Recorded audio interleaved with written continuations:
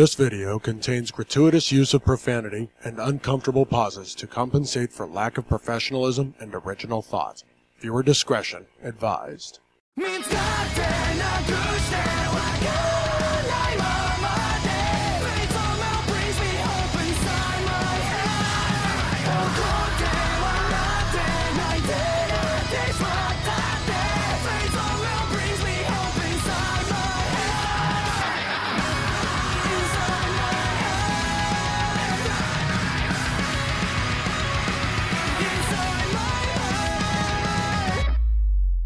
Hello, ladies and gentlemen, and welcome to another episode, or should I say part 2 of our end of the year wrap up of 2020, even though we're like, at the time of this recording, we're 11 days in 2021, but who cares? Screw time theory. I'm your host, Mac from Macaroni Reviews, and I'm joined here by my co-host, Christian, aka Mr. Flamingo Silent Books at Home, Christian. Hey, everybody. And we are joined here once again by our boy, the DVD Blu-ray master himself. He cosplays Iron Man on his Instagram. Rob, aka Big Knack 007. How you doing, Thank you for that awesome answer. How you guys doing? Hello, everybody. You're back. You're back, man. You're back. Yeah, that's awesome. Thank you for having me again. Well, yeah, we're excited to talk to you today about our top 10 worst movies of 2020. So this is going to be a bit controversial for everybody. So think so. I think most of us have seen some form, at least one bad movie. Of hot garbage, yes. I mean, I shouldn't say this year, but last year. But before we get into that, I need to make a statement in regards to last week's episode in the top 10 list. So I put number 6 as The Devil All the Time. And I recently saw Pieces of a Woman. And oh my goodness, I loved that movie. So now if you guys are going to go to my Instagram and you see my top 20 movies of 2020, I made it a tie because Netflix did it. You know, being Netflix releases with Devil All the Time and Pieces of a Woman are now my number 6. So I made a slight change. Wow, retconning. What are you, CD Projekt Red? Maybe. But that's your new pick for number 6? It's not my new pick because I made it a tie. A tie, okay. A tie, okay. So, like, I didn't change it because I loved both films so much that I'm like, I call this the Netflix pick. What's funny enough is that a lot of my movies for the top 10 worst films of the list are I think there's like only one Netflix film on here. Mine are majority of Netflix films. Well, Netflix, I did forget one, but I was like, you know what? And there's another one that was worse. So how we're going to do this is going to be the same as last time. For best films of the year, Rob's gonna go first with his 10 through 8, and then Christian 10 through 8, and then me 10 through 8. We're gonna do that until we get to number 1, which number 1 will be our big grandiose, or should I say, badios. So if we're ready to get started, Rob, you want to go ahead and get us started with number 10 on your worst list? This is gonna probably hurt, but I'm gonna. Just don't throw rocks at me or stones, okay? Number 10 is going to be Wonder Woman 1984. Diana, your time will come and everything will be different.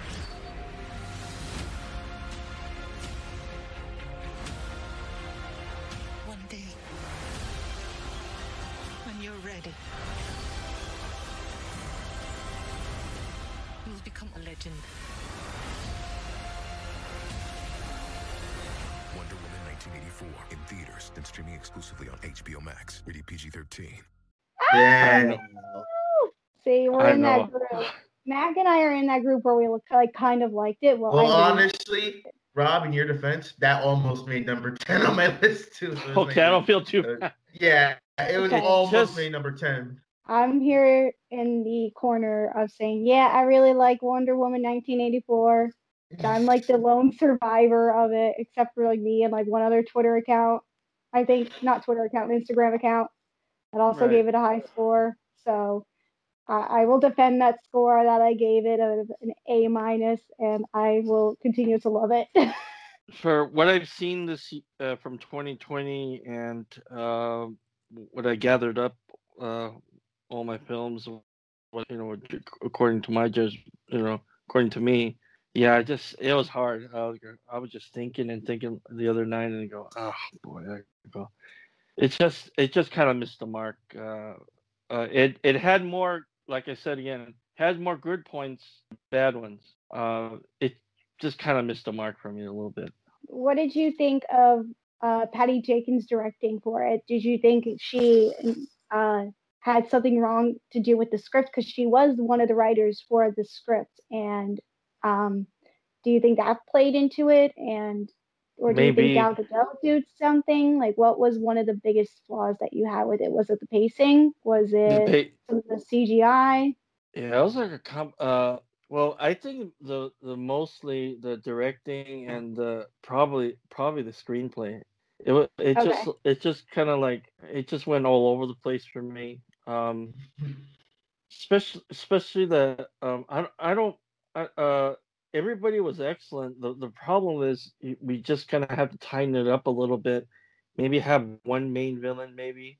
Okay. And yeah, the Steve Trevor thing, it was kind of weird for me. I mean, I love the Steve Trevor stuff though. I thought that fit it. I love Chris Pine. Don't get me wrong. The chemistry was a lot better in the first one for me. Yeah. Mm-hmm. But we love Chris Pine. I'll give him that. But it was just so weird, like going into another. I wish they didn't do the body swapping or the body swapping thing. Yeah, that was just like it was kind of like I don't know. It's just so weird. It was a cop out. Then you realize, does anyone miss this guy? You know, he's been gone for a few days with Wonder Woman. You know what I mean?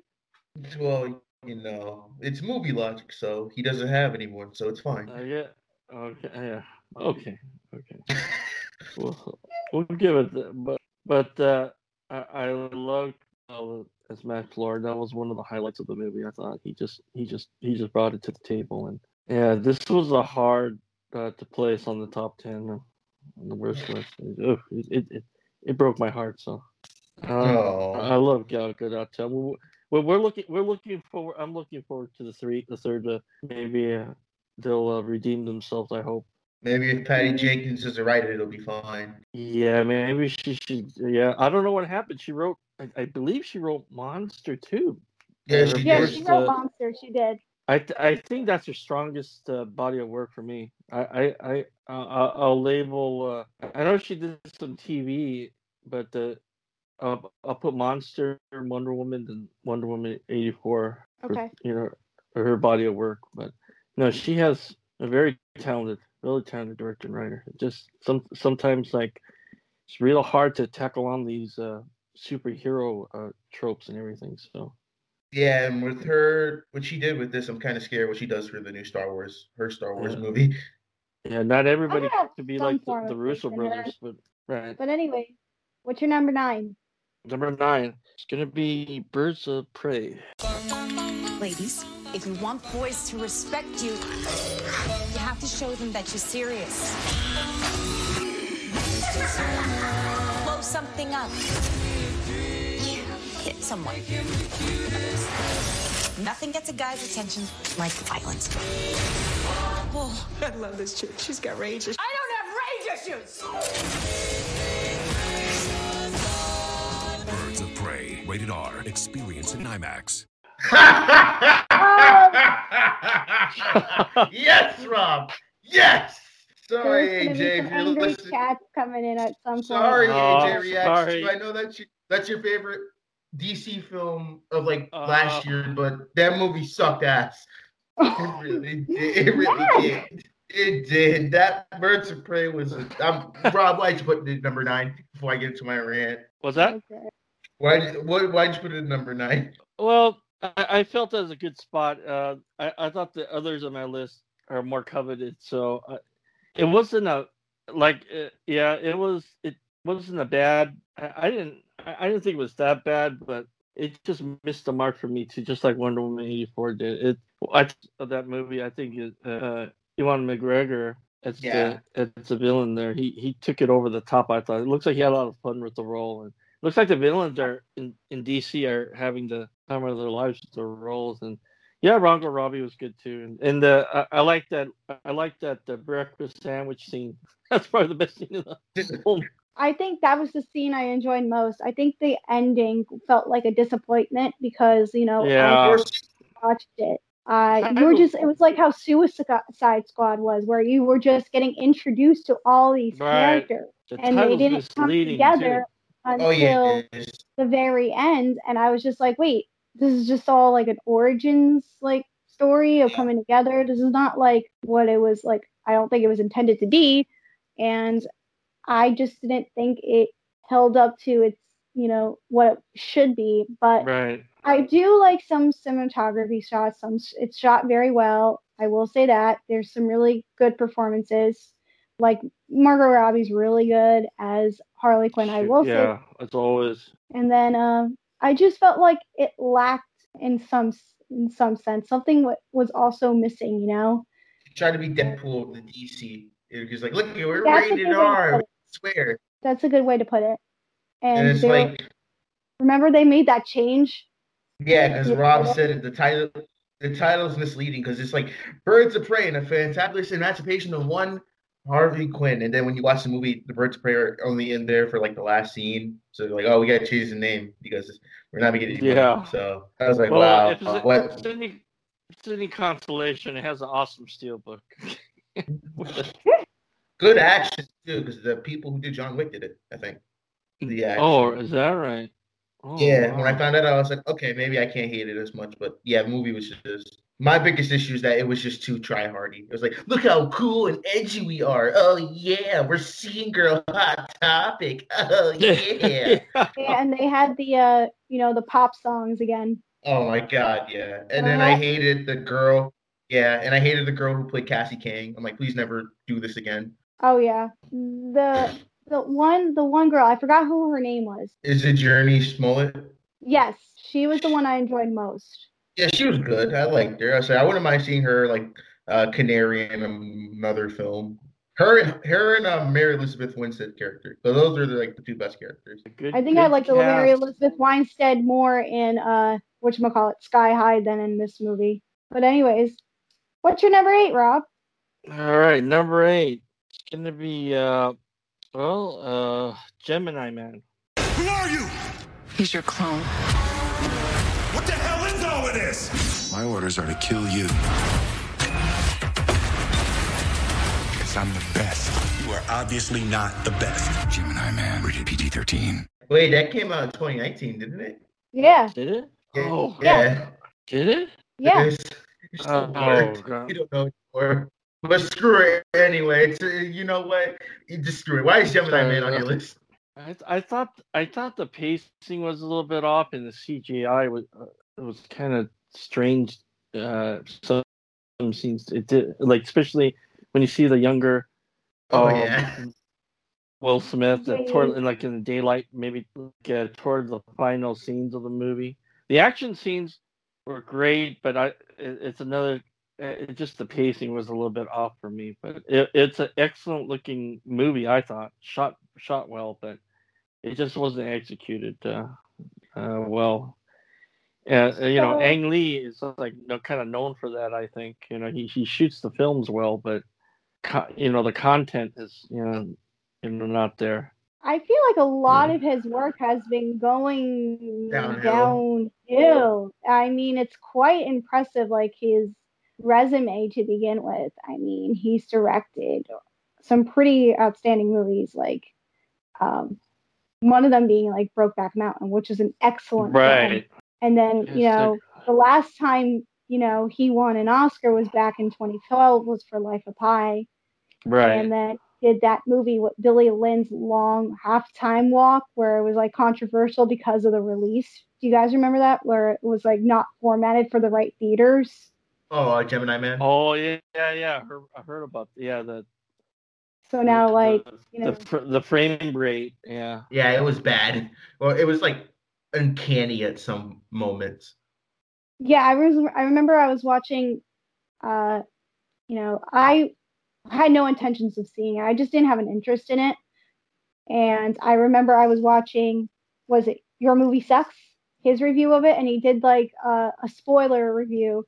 and it was like, you guys, we can reveal this is true because these are bad movies. We don't want you to see them. But the part where I found out there was a third Will Smith. Like, I was like, what the heck? I was like, this is like the princess switch like now, and where there's 3 Vanessa Hudgens, and now in Gemini and there's like 3 Will Smiths. How was the score to it? Because I forgot who did the scoring to it. It's boring. Because it was by whatchamacallit, Lorraine Bass, who's like worked with like Hans Zimmer and stuff I think has worked with Hans Zimmer. I think, but he did like the Ghost in the Shell score. It was for 2017 and the Florida Project. Like he's done a lot of stuff. So, but yeah, that's all. I was wondering. Yeah, it came out October 2019. My bad for that. It's okay. I think the rest are okay here. So Christian, what's your number 10? All right. Let me start off by saying this. Movies are hard to make. I appreciate filmmakers. They take time. They take a lot of work. You need money. You need talent. You need food. You need producers. You need everybody involved. But most of these films are on my list are kind of lazy, and they miss the mark on many, many levels. So kicking off my list at number 10 is called Infamous. Have you guys heard of this? You're in luck. I'm a touch of a baby. Yeah. I'm a touch of a. Hold up, guys, let's go. I'm a touch of a beach. I created a new account. 3,000 followers. Why would you post that? Something like this could make us famous. No, I have not. Starring Bella Thorne and Jake Manley and That's Amber probably why. Riley. Oh wait, isn't that the one where like they're like a fake ass Bonnie and Clyde? Yep, the modern day digital age Bonnie and Clyde who record their robberies over the internet and make their way across the South. And they post, like I said, they post their robberies. So I'm just thinking, these are criminals on the run and they're robbing from so many places. You think the cops would somehow be able to figure out where they're going based on where they're posting the content, Well, like there's a lot of stuff that like a lot of people, I feel like in the FBI field and security training and like all that stuff, they could crack down this couple and arrest them easily. But nope, they are on the run, and both of them are really, really dumb, and they both come from like really bad families, and they both find each other. They're like, we need to run away together, and Bella Thorne's like, I want to be famous, and people are gonna know my name, blah blah blah, and it was just so dumb, and this is like the wrong way to be famous. It's like those stupid like Instagram stars who do like dumb stunts like this just to get attention, and it's just awful. And I think Bella was also one of the producers of it. Oh God, no wonder. How You Get Me was. She was also the producer of that, Nick, where we reviewed that. I don't want to talk about that. Yeah. So it's ridiculous. It's way too over the top, and I just am like, wow. This sounds like a wannabe Natural Born Killers or something, doesn't it? Think like Bonnie and Clyde, but Bonnie. They're killing people in the movie too, right? They don't really kill people. Like they make threats that like they're gonna kill. Like the actual killing, I would say, doesn't stop towards the end, like the final act where there's like this whole like battle that goes on. Oh, and God. There's this thing that happens. What really bugged me was that Amber Riley in the film, she meets up with them and she's like, oh, I know who you guys are. and her whole scene is like, oh, I'm such big fans of you. And they always constantly watched her and always had a gun on her, like, because they take her for kidnapping, like they hold her hostage at one point. And she has to drive them I forgot where, some part of the borderland to get into another country Right. being hunted down. So what they do is so bad for this character. Felt so bad for Amber Riley being in this movie.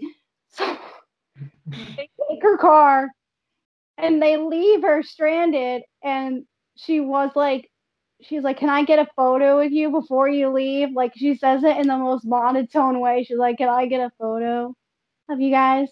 So Bella Thorne just takes a proud selfie with her, and she see Amber Riley like, yeah, I'm smiling.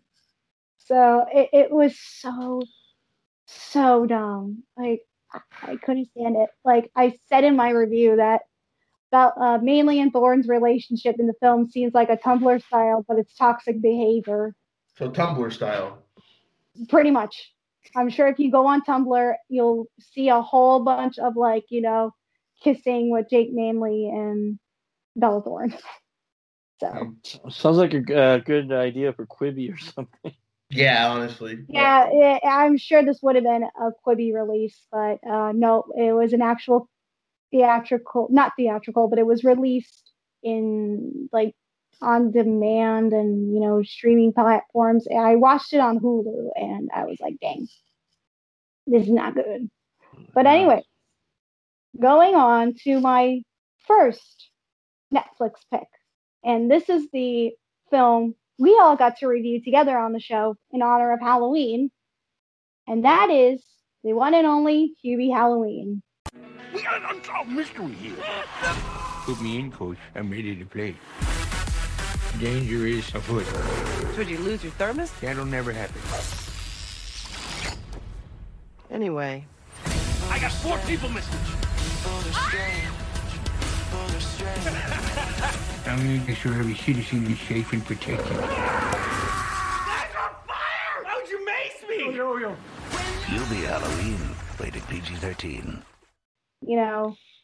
That was a typical Adam Sandler film, and where he brings on pretty much his crew, his posse of Kevin James and Maya Rudolph, and Shaq, Tim Meadows, and poop and fart jokes, Happy Madison all over again, and Adam Sandler doing a bad SNL impression skit. Like, this all seemed like an SNL skit that went on way too long. Just like even thinking about it, I don't even know if I remember saying that in the review, but yeah, I did not like Hubie Halloween. It was just a absolute mess that felt like events happening. Do you guys remember watching that together? I remember that. No. I try to forget that movie. It was so stupid. I hated it. I really hated it. Well, that was like, now you can say Adam Sandler has taken on all kinds of major holidays, because he's done Christmas, he's done Halloween. Yeah. All he do next is Easter, maybe 4th of July. Did Grown Ups take place during 4th of July? Like the second one, I think. Oh, so yeah, I think so. Yeah, it was in the summer. Yeah, like that. Well, they both films are set during the summer. I think that's why. But what was I gonna say? Yeah, that needs to cover Easter, but I know he's Jewish, so maybe like Passover. He already did a Jewish movie. It's called 8 Crazy Nights. Yeah, but like for Easter, for spring. Come back. I don't think he could do an Easter movie. Or Thanksgiving. You can be part of Thanksgiving, Mac. No. Yeah. Well, his career is really going downhill. He's down bad. It's gonna be interesting, I will say, once something comes up again. I don't know if we'll ever get an Uncut Gems again. No. Because that was phenomenal, and he deserved that. And now he's like, now to, get back at everybody, I'm going to make more Happy Madison productions. And speaking of Happy Madison, my list continues going on that list. This is a film I didn't review on my Instagram, so because I thought this was a throwaway bad comedy. Do you guys remember seeing or maybe potentially checking out earlier this past year last year, called The Wrong Missy? This is the real Shark Tank. You and me, let's go. You need to go. Put that in my mouth now? Yeah, goes right in your mouth. Didn't that? Is this supposed to be 20? Oh wait, nah. Is that with David Spade? Yes, it is. I didn't watch it. Yes, yeah, Rob, watch it. No, I did not. I missed that one. Yeah. Yeah, it was like I said, a throwaway comedy. Like, the one thing that really like surprised me is how David Spade looked in this movie. You know, he has the typical like, you know, stash that he has in his long hair that, you know, where he looks like Ellen DeGeneres.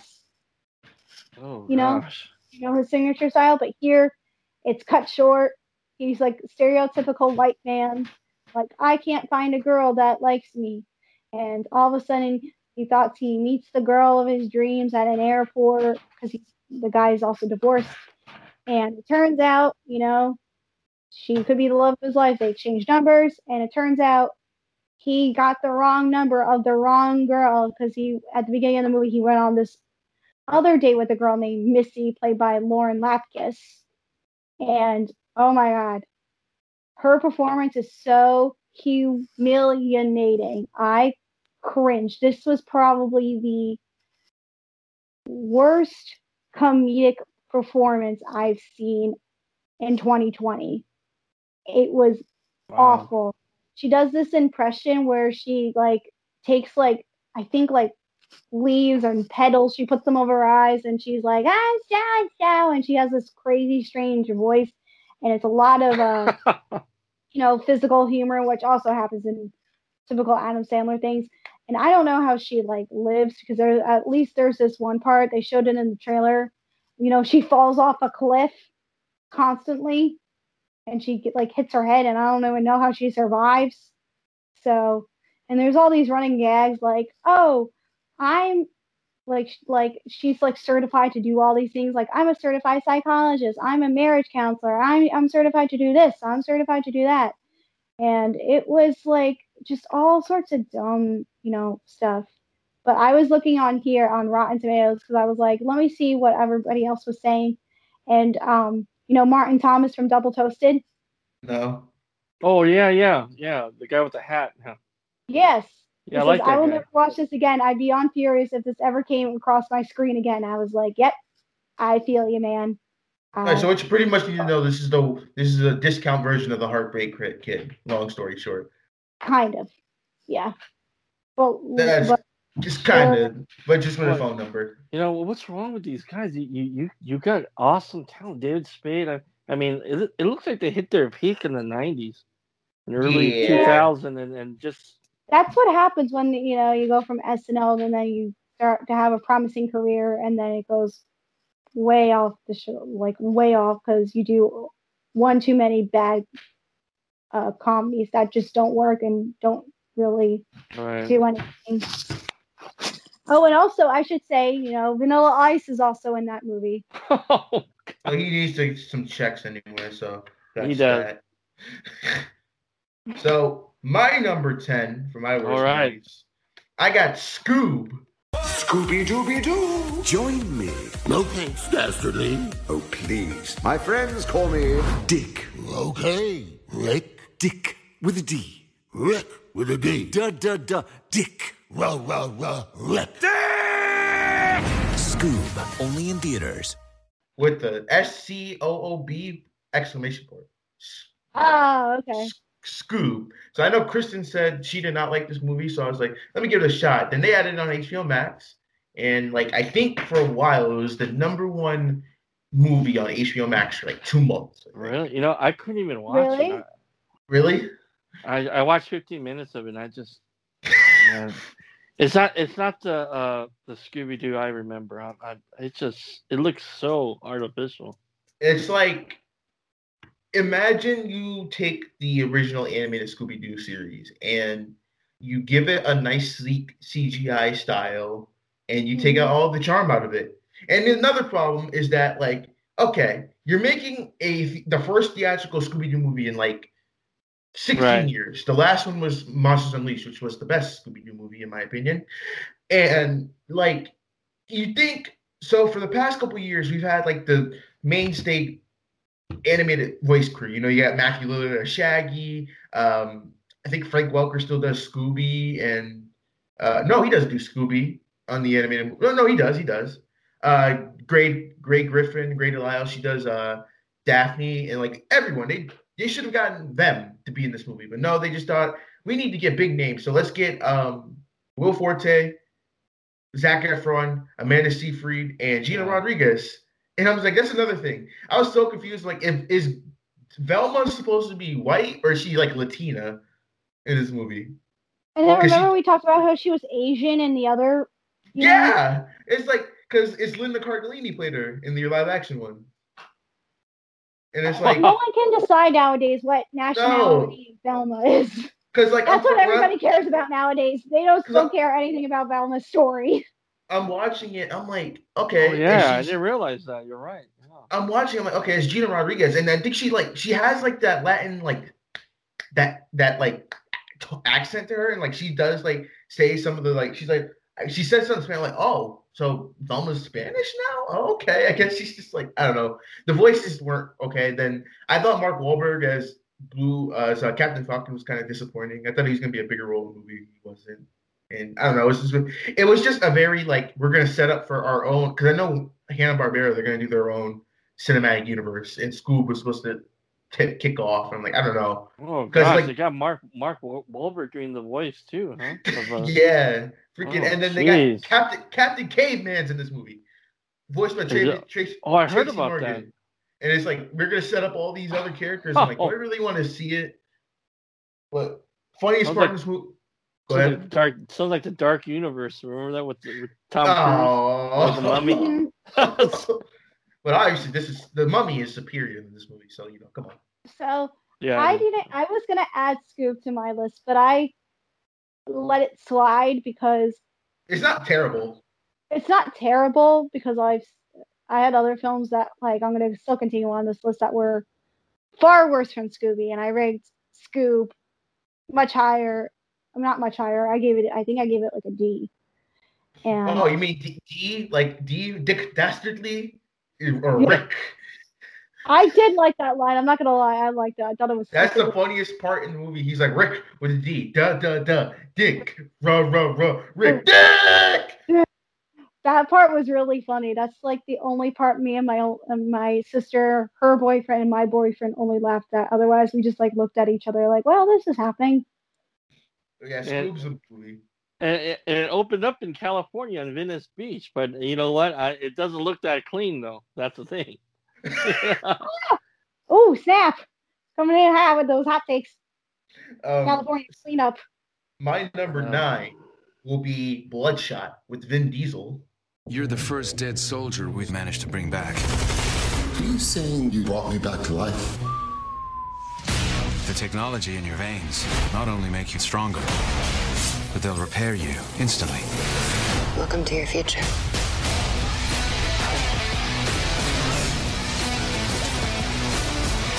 You're like a knight in shining armor. Except for you don't wear any armor. Bloodshot. Oh gosh, I didn't even see that. I saw that. Oh yeah, I saw that.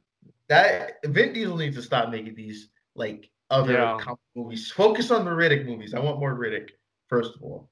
Second of all, like this movie was so boring. I did not like it. It was like I liked the action. It was cool. But Vin Diesel's acting is so stoic and wooden. I've never seen him show emotion except an artificial tear in Furious 7 and when he was in Saving Private Ryan when he got shot. He's like, it's for my dad. I don't know what happened in this movie. It had a great cast too. Guy Pearce in there. Lisa, I think Gonzalez is her name. Eliza Gonzalez, yeah, from Baby Driver, and yes. I think from Dusk Till Dawn, the TV series too. This movie was just so. I'm like, yo, like And then the trailer, I was like, okay, maybe this trailer is misleading because I know what song did they kept playing in the trailer when he kept waking up? And he's like, oh, I forgot. Yeah, it was like was it like Johnny Cash or something? I think so. And it's just like I don't know. even remember the trailer, honestly. And it's like, you know what? I wouldn't be waking up to that song either. I don't. They were setting up for like, because I think he's like, I want to do more Bloodshot movies. Like, why does Vin Diesel always want to do like these obscure characters? Like, apparently, I know Bloodshot's supposed to be this popular variant comic figure, but I'm just like, that's not a good first impression at all. Stick to Riddick. Yeah, I agree. Not Triple X anymore. Actually, I want more Triple X too. Oh god, that last one. Remember he tried to do something with The Last Witch Hunter?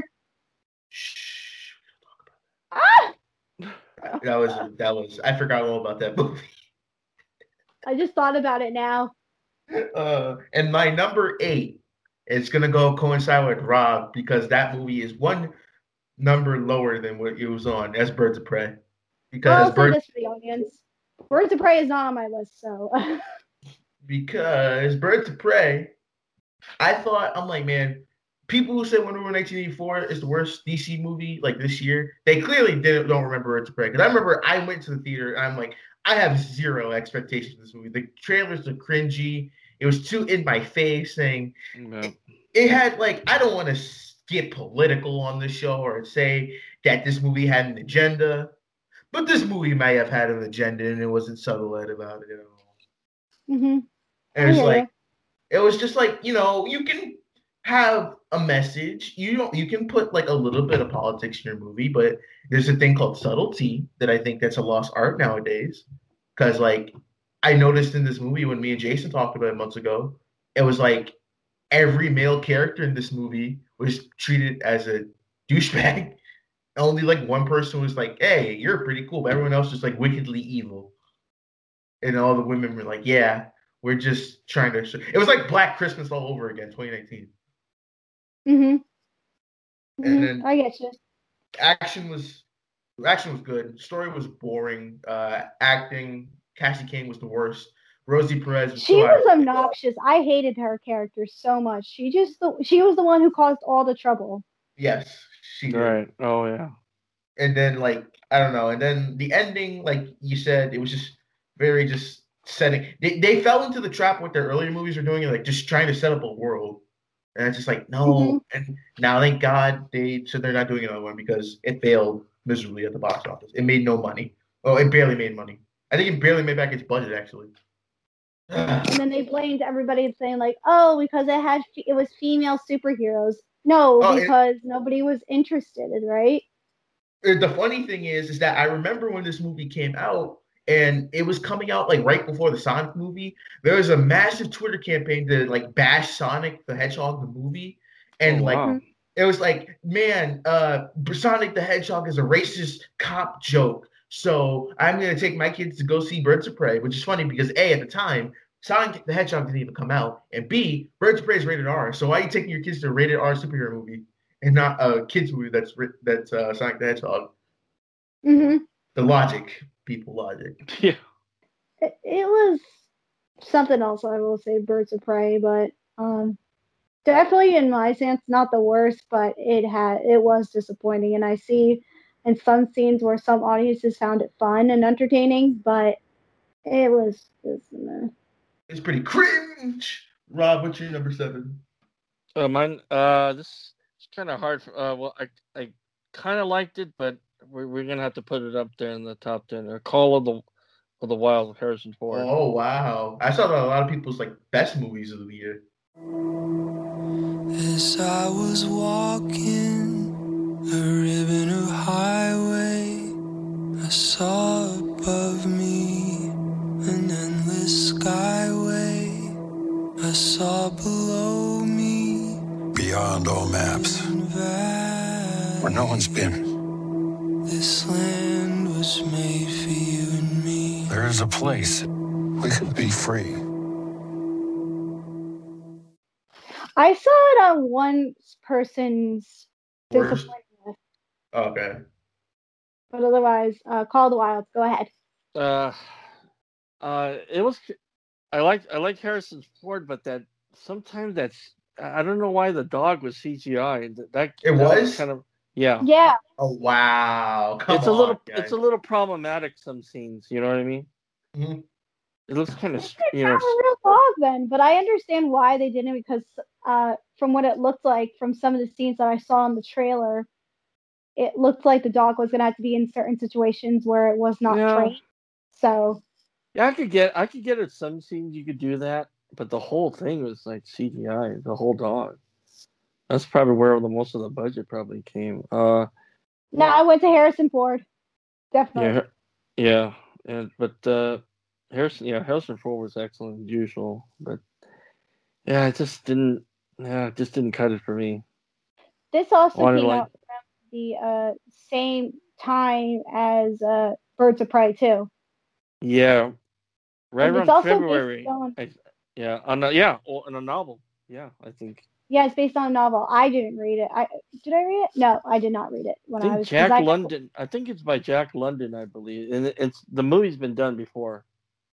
Yeah, because I think it was my sister who maybe read it when she was like younger and in school maybe, but I don't know if it was going to be adapted well, but I was really curious because I do love a good dog story. Dog. Whenever there is a dog scene and it makes me cry, and I'm like, it's a doggy. What's funny is that how come A Dog's Purpose did the dog story better than Call of the Wild? That's a good question. Yeah, I haven't seen that Dog's Purpose. There's the other one too that Bryce Dallas Howard was also the voice of too. The second movie, there was a sequel, right? Yeah, or it was a spinoff because there's 2 Dog Purpose films. Oh. So I forgot what that one was called, but I'm curious. But that also came out, I think, like 2 years ago or something like that. So like 2018, 2019. Yeah, but Call of the Wild. A Dog's Way Home. Oh, okay. So is that the one with Dennis Quaid? No, he was a Dog's Purpose. Oh, I'm confused. Yeah, I'm confused. Too many dogs. You could never have enough dogs. That's what I say. I'm a cat person. Rob, what's your number 6? It's gonna be Vin Diesel's Bloodshot. Yes. I really wanted to like the movie. I was kind of excited about it. God, I remember I went. That's the last movie before we shut down, I think. Oh wow, that sucks. I saw March 13th. I remember that night. Well, I have the A-list, AMC A-list, so so it's part of my plan. So I saw it in Dolby, in the Dolby Cinema. Excellent sound presentation visually, but oh boy, I wanted to like this movie so much, but it just didn't. Yeah, Mac, it just didn't cut it. I feel bad that was the last movie you saw. Yeah. At least you were comfortable with the surround sound. It was, yeah. It was great. It's just, that movie was, What's the next character you think that Vin Diesel will try to adapt next? You know what? What if he's going to be the Thing in the Fantastic Four movie that they're doing? He's going to be Groot and the Thing. Yeah. Oh, Lord. He'll be doing 2 characters. So I'm Vin Diesel. I win again. Family. That's true. It seems like every time he doesn't do a Fast and Furious movie, these movies fail. You notice that? He's got to. Except for Guardians. Or okay. They do fine. But otherwise, anything outside of that, it's just not good. He likes to come back. He likes to come back. The pacifier. Oh, oh yeah, that was good actually. Yeah, that's like, I thought it was bad, and I watched. I'm like, this is actually entertaining. It's not the greatest movie, but it's entertaining. But anyways, all right. Oh man, what's your number 5? Oh wait, no. Oh wait. What? Not number 5. Did you say? Oh yeah, your number 5 is right. Never mind. I was doing it wrong. I got track wrong. Okay. Okay, this is we're gonna go into a Netflix movie, The Lovebirds. I'm gonna give you lovebirds a choice. What's behind this door or bacon grease to the face? I don't want grease on my face. Is it gonna shit on me? Oh, take the grease. Hurry up, my love. With Camille Kanjani. And oh yeah, I forgot about that. Lisa Ray. It's just I wanted a lot, great cast, but it just didn't work. Was it boring? I didn't think. What did you have a problem liking Kumail Nanjiani and Issa Rae? Because I didn't think they were right for each other. Because I thought their comedy was bland. Some parts are funny. Yeah, it was kind of It was just it's just the writing, the way it was executed. It could have been better. A lot better. Do you think do you think that since it came out on streaming, it wasn't like as bad as it could have been if it came out like in theaters, that you felt like you were wasting your money if you saw it in theaters? Probably. I would have been probably more upset if I saw it in theaters, probably.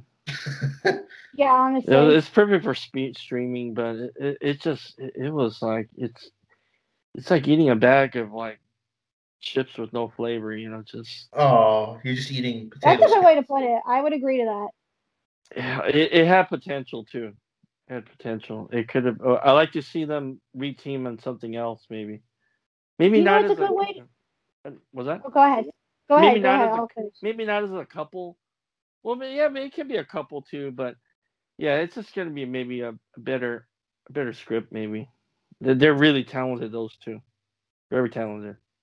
Maybe it would have been better if they just were friends in the beginning, and then that would happen. Yeah, that would happen. They ended up getting together at the end. Do you know what the whole movie is like? It felt like. I didn't see it, but I kind of know what happens with it. But you could probably agree to this, Rob. But it reminded me of the 2010 movie with Tina Fey and Steve Carell, Date Night. But yeah. 10 years, too late. I mean, Date Night was also an okay movie. Like, I don't really remember that movie as much, but I don't even remember watching like The Lovebirds. It was kind of forgettable. I was just like, oh, yeah, okay. Yeah. So I was kind of like, and it dragged in some scenes. Yeah. I forgot even what the whole point of the film was. Because I'm sitting here now and I'm thinking about it, and it's like, why was this person involved? Why did they go to the friend's house? Remember, they went to the friend's house for dinner to change or something like that. I didn't get that either. It just kind of went up. Stuff like that. It's like it just it like flowed, but it wasn't all. It all didn't feel have that proper smooth comedy style. It just felt like they were funny friends that you had, and they were going through something stupid. I thought Camille was year in Stuber than this movie. Yeah, I watched Stuber this year. Last year. That was kind of funny. Yeah. Yeah, I'm like, you're good in this. I'm like, what happened? He's hit or miss sometimes. Well, we have to see how he's going to be in whatchamacallit, Internals. Oh yeah. Boy, he's beefed up. He kind of beefed up in the role. Very beefed up. So, I mean, I'm not also a huge Kumail Nanjiani fan. I mean, I still have yet to see The Big Sick. So I haven't seen that either. So I think he's a very likable person, but I just haven't seen anything that has drawn my attention to him. But, all right, Christian, now it is your turn. This one, my number 7. How do you guys feel about Ed Helms? He is, wasn't he in The Hangover? Yeah. Yes. He's like Zach Galifianakis. It's like he's trying to recapture that quirkiness of like, oh, look at my comedy, and it's like, yeah. Well, in 2020, he starred in the next Netflix film called Coffee and Kareem. When my mom dated this one guy, and we became BFFs. You were BFFs with a grown-ass man? There's literally documentaries on Netflix about why that's so sick and fucked up. I think that's a different... You expect us to be BF... Fuck out of my face, man. Good talk. Oh, yeah, you've talked about this multiple times. I was like, I never watched it, but you said it was terrible. Oh, this movie was so unfunny. It has the most annoying kid I have ever seen written for a film. I was so annoyed. His name, I don't mean to trash on the kid. I don't want to hurt this kid's feelings because he tries. Mm-hmm. But his character is so obnoxious that it's impossible to even like him. The actor's name is Terrence Little Gardenhigh. I'm probably messed up the last name, but it was so dumb. It's basically, I'm going to tell you guys the plot. 12-year-old Kareem Manning hires a criminal to scare his mom's new boyfriend, police officer James Coffey. But it backfires, forcing Coffey and Kareem to team up in order to save themselves from Detroit's most ruthless drug kingpin. And oh my gosh, this madness that goes into it's like, the Odd Couple, good cop, bad cop scenario scenes. Like Ed Helms is the white, knight savior, like, oh, I should do it this way. And Kareem's like, no, we got to do it this. And we got to shoot this guy. He tries to be badass. I shouldn't say that. But, like, he tries to be like, this one shot, gangster. And his mother's like, you can't be a gangster because that's not right, But all my life I wanted to be a gangster. Yeah, Taraji J. Henson is also something like that. Like, no, I don't remember if it was like a gangster, but he wanted, or like, I don't know if it was like, to be a rapper and stuff. There's like a lot of bombs. I bet. It was all felt like an irritating watch. Probably a lot of F-bombs from the kid, probably too, huh? Oh yeah, they were coming at this kid. I would be like, if that was my kid, I would have taken his cell phone away. I would have locked him in his room and say, "You're going in your timeout corner." How much the shenanigans he put up. First of all, he hired a criminal to take down his mom's boyfriend, who she liked, and she didn't like him because the kid didn't like him because he was like white. So I was just like, just let your mom be happy. My goodness, she's happy. Get along with this guy. And they have to bond over so quickly, and that they don't have genuine chemistry. It's all lazy, and it's not great. It's not great at all. And Taraji P. Henson's in the movie too. Right. They didn't give a lot of light on it either. It was like she showed up on set and was like, "Okay, Taraji, can you please help market it?" I don't even remember her being like in any of the advertisements for press and everything. Yeah, it doesn't look in the trailer. It doesn't look like she has a big part in it either. She does, because she's the mom. So. Oh, okay, okay. But yeah, avoid this movie at all costs. I don't even think it was high on streaming, but it was a doozy of it. No, I almost clicked on it, but I didn't. I never. I almost did. And I don't know, can handle a starring. Yeah, because remember he did Vacation. Oh, that was God. Yeah. Yeah, and then he's done other roles with starring, and I think he's the kind of actor you can hire him for supporting. He's good in The Office. He's great in The Hangover. Oh yeah. And otherwise, you need to cast him in supporting roles because he can't carry a movie. No, except for I was thinking back, what else did he do? Oh, he was in Tag. He was in Tag, the comedy too. Yeah, but he wasn't a main character. Yeah, mostly it was Jeremy Renner and John Hammond. Yeah, but he had a group of guys. It's how a group of guys. He had a group of buddies, and then he's also his ensemble, voice fits the tone for Captain America, not Captain America, Captain Underpants. Yeah.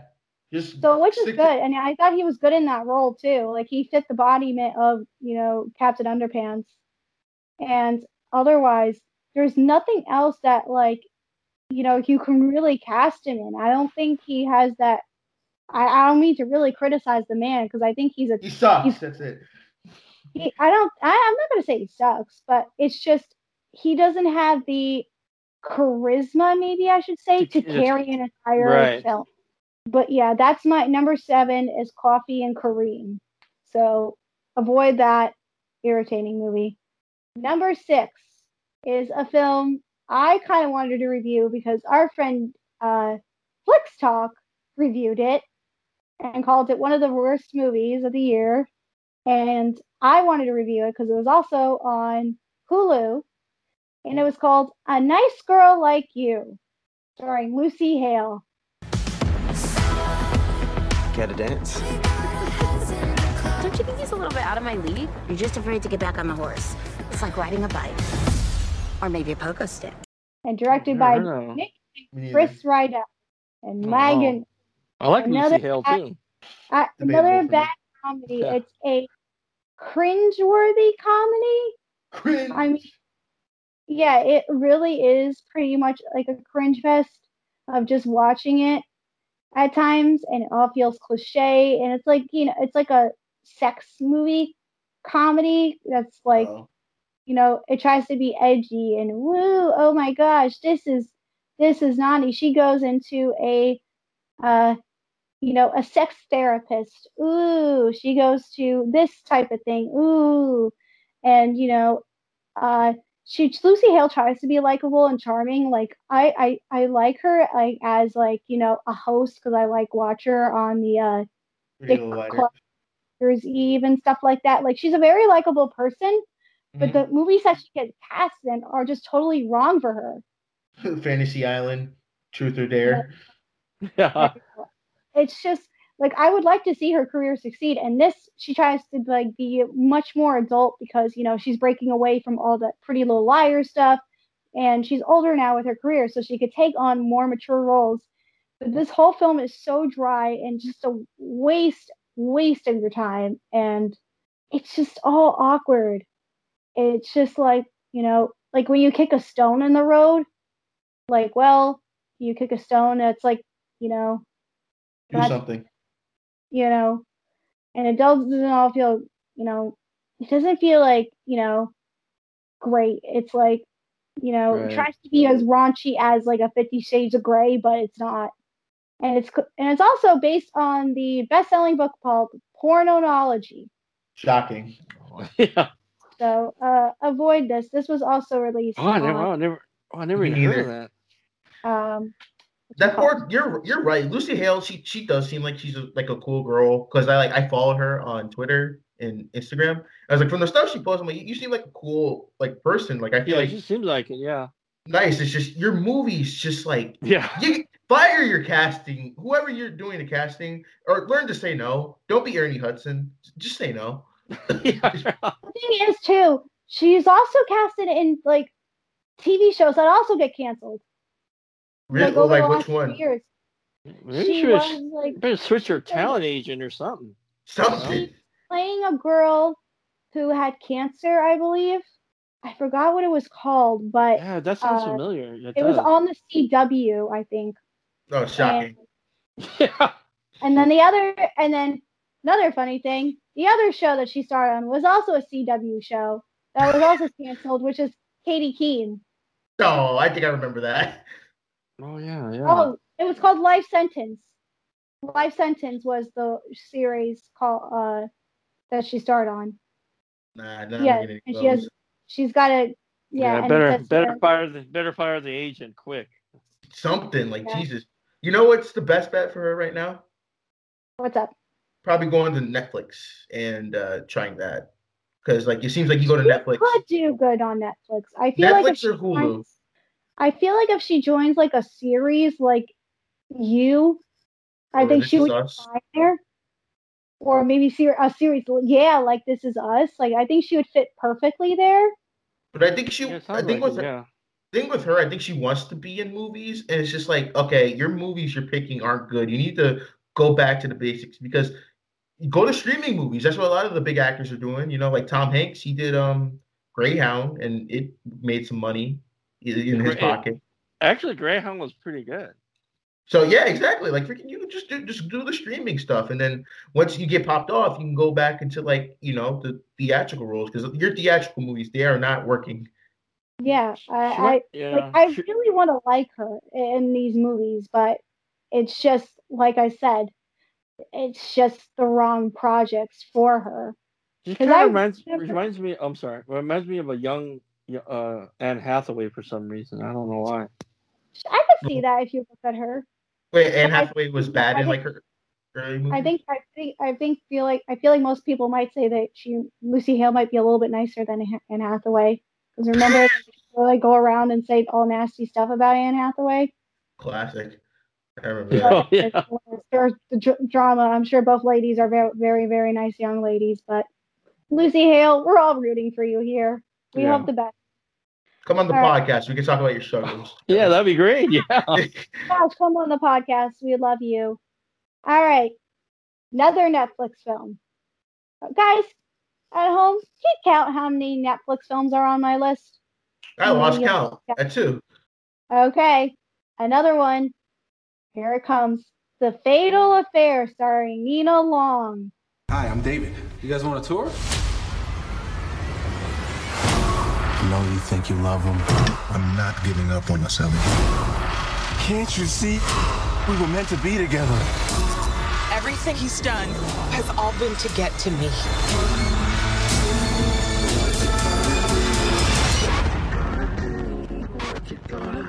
This is such a great song.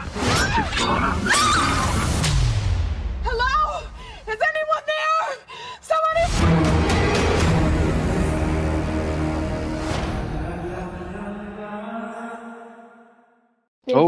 Wannabe Lifetime movie. So, starring also Omar Epps. It's like this it's like an erotic stalker thriller. Oh, I remember that movie. Yeah, David and I actually talked about it on the podcast. I remember that. It was so predictable and just laughably funny. It was stupid. It was dumb. And I was actually looking at it back last night in preparation for this. And somebody wrote an article on like what was wrong or something like that with Fatal Affair. And I didn't notice it the first time. Well, not I should say only the first time. First and only time I watched it was Nina Long picked up the phone, and somebody pointed out the phone was upside down when she picked it up. Oh God! I was like, oh, I didn't even notice that. And then I was going through the article still, and do you remember the song "American Boy"? Yeah, by Estelle. American Boy. Yeah. That song. The girl who sings that plays Nina Long's secretary, which I did not know. Wait, Estelle plays the secretary? Yep.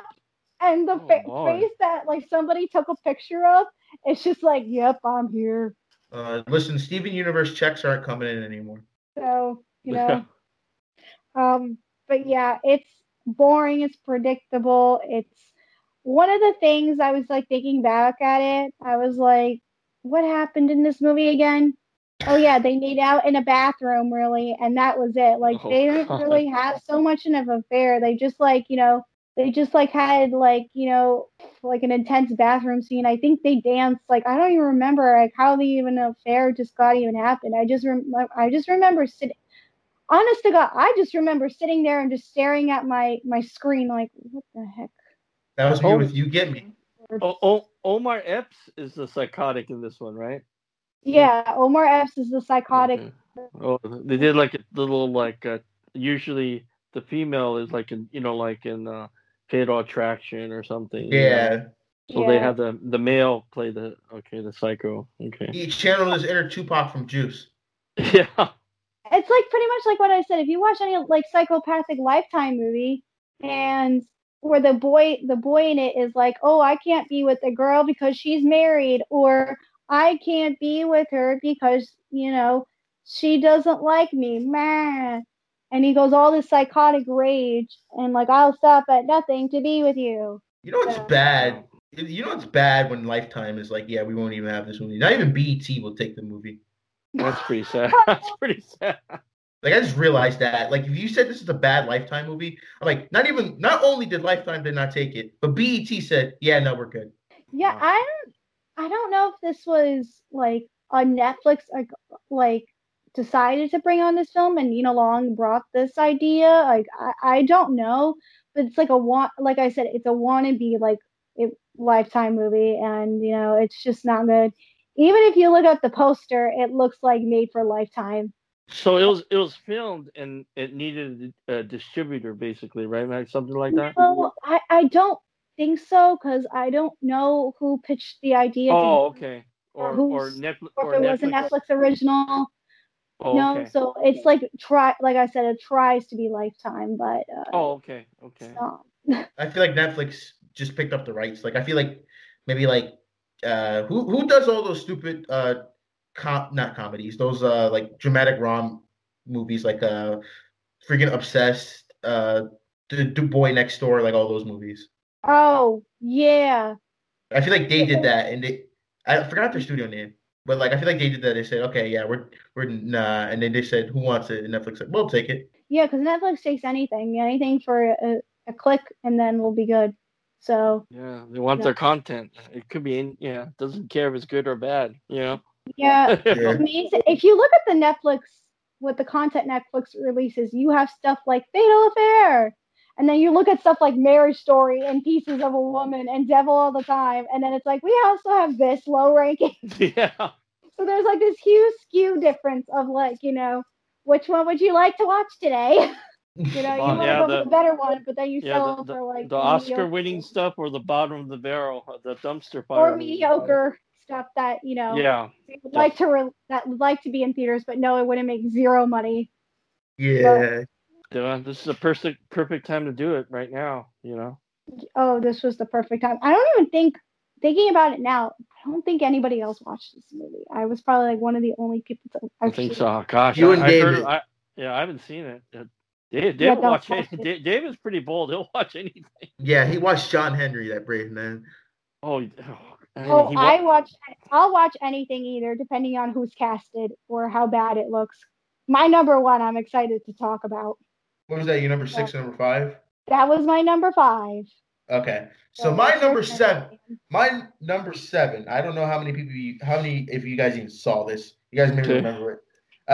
Anybody remember this film called Capone? The only thing that really matters is how a man treats his family. Tom Hardy, yeah. That's Capone. I didn't watch. This is supposed to be Josh Trank's big comeback movie. His first movie in 5 years. You know the last movie he did was? Let's remember it. It's Fan Four Stick. Yeah, this was his big comeback role, and I remember in like 2017 he announced he was like, "Hey, I'm gonna do a Al Capone movie with Tom Hardy." I was like, "Oh, that's actually that just sounds cool." I'm like, I think Josh Trank can redeem himself. I like Chronicle a lot. There were some good aspects of Fantastic Four, even though that movie was a pile of dog crap. And it was originally called Fonzo, and I remember it's going to be released in theaters. And I think as of like this year, like last year, they said we're going to release it on streaming. I was like, okay. So I got it, and I watched it, and I was very, very disappointed. Like I remember reading the reviews of it, and they're like, I don't want to see Tom Hardy just crap his pants. Yeah, I heard about it. Oh, because it's a different telling of Al Capone. It's after he got out of prison of Alcatraz and like his last years of life when he had like syphilis and dementia and everything. So like I feel like with that could be an interesting way to tell the story of one of the most infamous gangsters in America. But like it was badly done. Like I think Josh Trank himself edited this, and the way he edited I think so. From what I remember for like an interview or something like that. I think he did edit it himself. God, it looks like a horror movie, the way Tom Hardy looked. Yeah, like the way it's edited, it's supposed to put you in the mindset of what Tom Hardy like is going through and everything. And like it just comes across as choppy, sloppy, and just badly. And then Tom Hardy, like, he gives like he's definitely like becomes like the method actor. Right. And it's like this is the wrong thing to method act in this, man. It really is. Can I interrupt you for a quick second, Mac? He did edit Capone. So, and this was actually the first time. The last movie he edited was for a TV documentary called Glickman. So he went back to editing board. Well, he does not need to edit. And I know that like it just, oh my God, like. Oh wait, I just realized, I'm looking at it now. He was one of the agents in the film. He was Agent Harris. Yeah. So he was a star in this film. Oh gosh. Like, it's just, I know people thought it was inappropriate to do, like, I don't know, it's just like seeing Al Capone's mindset, because I know from what I read in history books, like Capone did go crazy in like his later years when he was dealing with syphilis, but like the way to portray it is like Tom Hardy has like flashbacks to like what he did in his younger years, and he kind of has like a mental breakdown at the end when he has like a golden Tommy gun, he starts shooting people. I was like, what am I watching? Like, it is edited and made like a horror movie. What is, you know what? It sounds like more like a Nicolas Cage movie. I wish Nicolas Cage. I wish it was, because like you think the plot is okay. We're just gonna follow Al Capone as like he's slowly like losing his mind, but no, there's a subplot of like, oh, Capone, he buried all this money and they're trying to find it and everything, and then the FBI think he's faking his illness to escape jail time, I guess. Yeah, I saw one scene from it. Like he's crapping on himself. He's slobbering all over the place. That looked disgusting. It's just more. It was bad. It was really bad. And I think as a result, Josh Trank deleted his Twitter and Instagram. Oh God, poor guy. So I know he's doing a TV series with Tom Hardy. It's like a CIA, but I don't know. I think his movie making days are done. It started going downhill with Fantastic Four. And actually, no, during the development, because they were Fox wanted him to do Chronicle 2, and he said no. And he's just started. I don't know. The stories I've heard is like he's very hard to work with. Sounds like the way. Oh, boy. Don't watch this movie. It's really bad. Ugh. But my number 6 will be Fantasy Island. Speaking of Lucy Hale. Welcome to Fantasy Island. Let's have some fun.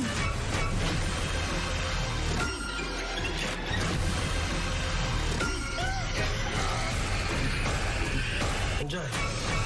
Rated PG-13. There's our girl again. Yeah, Fantasy Island is it's another Blumhouse disaster movie. Like disaster. It's just God, I'm trying to think. It's funny because the director, the dude who directed this, he did Truth or Dare too. Oh God. So like, I don't know why he managed to outdo himself, because I think Fantasy Island is worse. At least Truth or Dare, I was able to laugh at and be able to watch it with pleasure. Fantasy Island was so boring and so like bad. The best part of this movie was Maggie Q, but like Maggie Q. I thought you said Maggie Sue. I was like, who? Maggie Q, and like I don't know the concept of like an island where you can live out your fantasy. That sounds so cool, but like the execution was bad. And I didn't watch the original TV series. Actually, no, I watched a couple episodes of it with my mom. Like after I came home from seeing it, I was like, "Man, Fantasy Island was bad." She's like, "You want to watch the TV show? Because on Pluto." I was like, "Okay." I watched it. I'm like, this is entertaining. Yeah, the TV show is entertaining with Ricardo Montalban and her Villachez tattoo. You know. But Michael Pena is like the main like overseer of the island. It was just I don't know. Michael Pena is a good actor. It's just sometimes his roles, I'm like, he could have just said no. Then when I saw the trailer, it just goes like against everything with it has nothing to do with the TV show, you know. So when looking like it's like, nah, this ain't it, Chief. It's just, God. Did any of you guys see Fantasy Island? Because this is like one of the last movies that I watched. I think No, I haven't. No, I still really want to watch it because, like I said, I like Lucy Hale. So. And there's a twist. I'm not gonna spoil anything, but there's a twist. Yeah, don't spoil it for me because I do. Despite it being bad, I still want to see it. I think it's on Stars. I think I might be able. Yeah, I think it's on Stars. Yeah, it's on Stars. Well, I don't have Stars, so I'll have to rent it. So my number 5 will be Hubie Halloween. Oh, good. Oh. God, freaking my friend Carter, he was so sad because he loves Hubie Halloween, and I was like, dude, like, you gotta turn off your movie. You gotta turn off your brain. I'm like, listen, I turned my brain off with too many of these Adam Sandler movies, and like, I know the answer of like what's the worst movie he made would be like, you know, Jack and Jill or something, but like honestly, Hubie Halloween is like right up there with like it, and that and Pixels, and like. What's even more infuriating about this movie is that he was in Uncut Gems a year ago before this movie. So what happened? Like, I get them. Like, do you want to wear cargo shorts that bad? That's right. Like, bro, like you were in like arguably one of the best movies of 2019. It was my favorite movie of 2019. And like we're like, yes, this is Adam Sandler's big comeback role. It's the first serious movie he's done since like Punch Drunk Love. It's like I hope he decides that like, hey, maybe these serious movies I can actually start to get some respect and credibility. But it's the worst part is that these Happy Madison movies, they make money. So like people like them. He's gonna keep making them. And Rob, didn't you say you had the opportunity to go see this in theaters or like an early screening? Yeah, I did. Yeah, I missed the. Somebody offered me a flyer too. Like, oh, you get a. Oh, okay. And I guess you know what? COVID hit, so they couldn't do it. Oh, you got spared. That's God telling you, do not see this movie, my son. Yeah, because they had an early screening. Yeah, it was like right. Yeah. I think the screening was. This came out. When did it come out on Netflix? October. Yeah. They were gonna play it. I think April or something like that. That's right. Wow. And from then, we're shut down completely here in California and everywhere else. And I'll go. I'll see. And I just took the flyer home and just tossed it. Oh God. I saw. I go. It sounded interesting. What the hell is this? I go. Nah. Okay. I just. Then COVID hit and all that. They had a website too. You can log on and get your screening ticket. But I'm gonna do all that. So yeah, I'll just sign right there. All right, Rob. We're almost in the home stretch. What's your four through two? Well, number 4. Boy, this had so much potential too. Spencer Confidential with Mark Wahlberg and Leslie Duke. Remember that? What do you say, Spence? Not much. How's it feel getting out? We have a little going away message for you. For me? Give him hell, Spencer.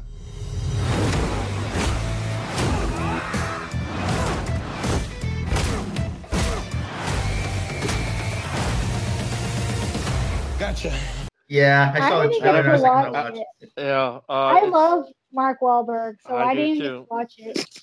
And that's the same director has been directing him in his other films, Peter Berg, and I think they did Mile 22. That's another story right there. But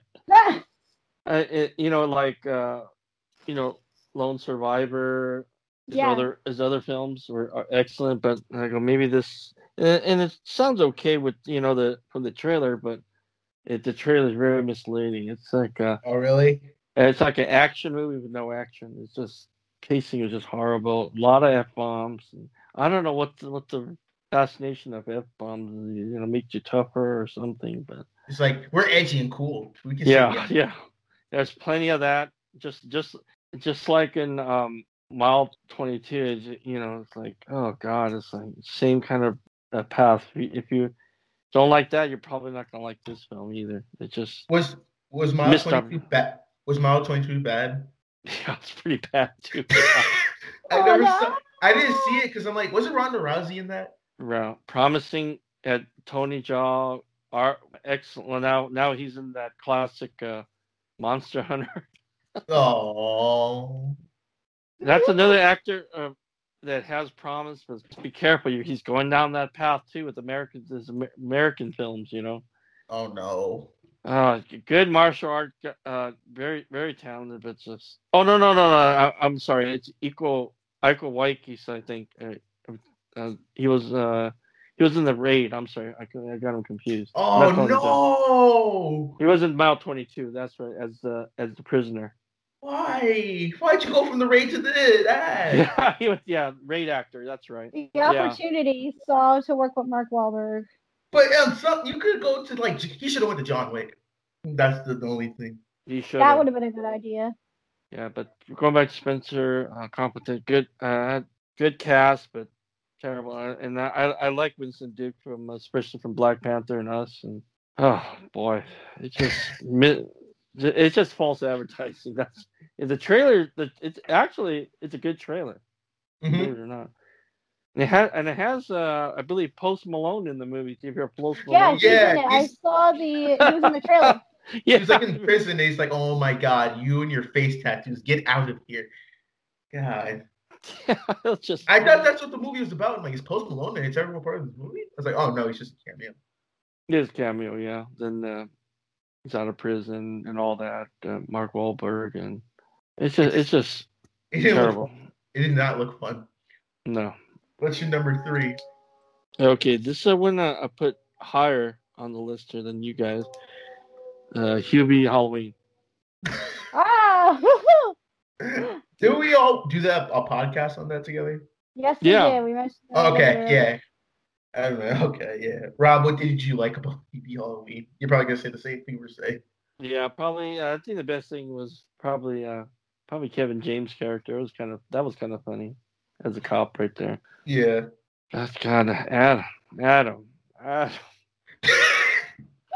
What's going on, man? I mean, he's gonna stop making these Happy Madison movies. If Netflix says, okay, we're done, but they're probably too lucrative, because I think for about 2 weeks that movie was in the top 10 trending list in the Netflix.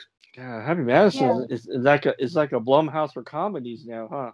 Honestly, especially if on it's a lot of them come out on Netflix because the theaters reject them, so Netflix makes more money and it can be cheaper, because this movie looked cheap.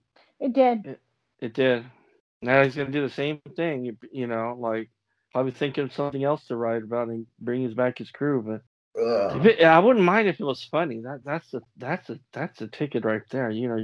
Why can't he make funny movies anymore? That's the thing I'm confused about. Because he sticks to what works and what gets him money. Well, he's got plenty of money now for the rest of his life. You can evolve your comedy. You can evolve your comedy, because his comedy. He doesn't have to make movies. He probably wants to. He can do stand up. Yeah, because he went on a stand up tour, and he did a decent stand up special on Netflix that did I think pretty well.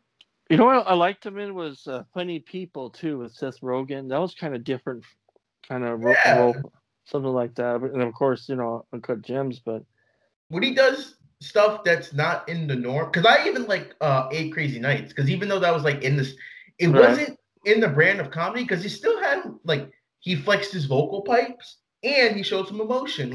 When he shows emotion in a role that's not artificial and part of the stupid comedy, it's better. But when he does the same 90s shtick, it's not good at all. And I think what even makes me a little more flabbergasted is that Cameron Boyce, he was going to be the main star of this movie. So this movie would have been better, or would have been just the same amount of bad as Alex? I think so. I think it would have been bad. Adam probably controls everything. The writing, he just got to do something a little bit different. I don't know what kind of character. It sounds like something a combination from Waterboy and some other character. I think someone said Waterboy and Happy Gilmore. Yeah, they look like. Oh, and I love those. Those are great. Yeah, and Wedding Singer. Oh, the Wedding Singer. Yeah. Yeah, what happens to that Adam? We want that Adam Sandler back, just the 90s, man. He's the same place where the early M. Night Shyamalan is. No, we could name a whole bunch of kind of like Bruce Willis, where he's at now, and where are they now? Where are they now? Watch Mojo edition. Where are they now? Watch Mojo edition. Don't give them any ideas. Or the section, the DVD section of Walmart for $10, $9.99. Oh, isn't that like that already though? For Bruce Willis, unfortunately. It's pretty bad. He I always mention that on Flick Talk Dave's podcast and the YouTube. I brought it in comments and what's that? The movie's gonna be next to Bruce Willis's Hard Kill. Oh no! He has another one. Good old Bruce, man. He keeps on pumping out. He has another one it looks like a Alien ripoff. I think I know what you're talking about. I forgot what it was. God, his face is on it, but he's probably in there for 10 minutes probably. It looks like they use conventional weapons against the alien. I don't know what good is that going to do, but sounds like a Fifth Element ripoff. Yeah, it looks pretty bad. I saw the trailer. Not Purge. I forgot what it was, but anyway, yeah, it's it's bad. What's your number 2? Number 2. Okay, this is a horror movie without the horror of The Grudge.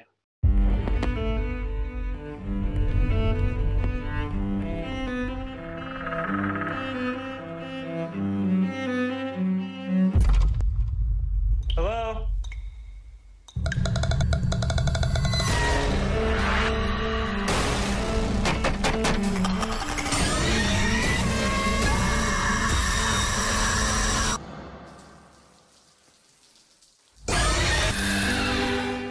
Rated R.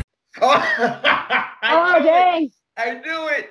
It almost made. It unfortunately did not make my list because I forgot about it. I didn't see it. I saw it. That was the first movie I saw in theater. Yeah, I saw it in the theater too, and oh boy, I remember hardly anything of it. It's like putting me to sleep. And did you watch you watch the original ones? I haven't seen the actual Japanese ones. Mm-hmm. Maybe I should. I saw the Sarah, Michelle Gellar one. Those the Japanese, the freaking I've seen clips of the Japanese one. It looks like awesome, and then the one in the 2000s wasn't that bad. It was actually really scary. Yeah, you know what's strange about the remakes, the ones from 2000? The actual original Grudge Japanese director directed the remake. Really? Yeah. That's the first time I've ever heard that. That's what I thought was kind of strange. I go, what would? But money. You need to bring his name. John Cho was in this movie, and I was like, right. well, he did a really good movie before that called Searching. So I was like, well, yeah, Search. I saw that.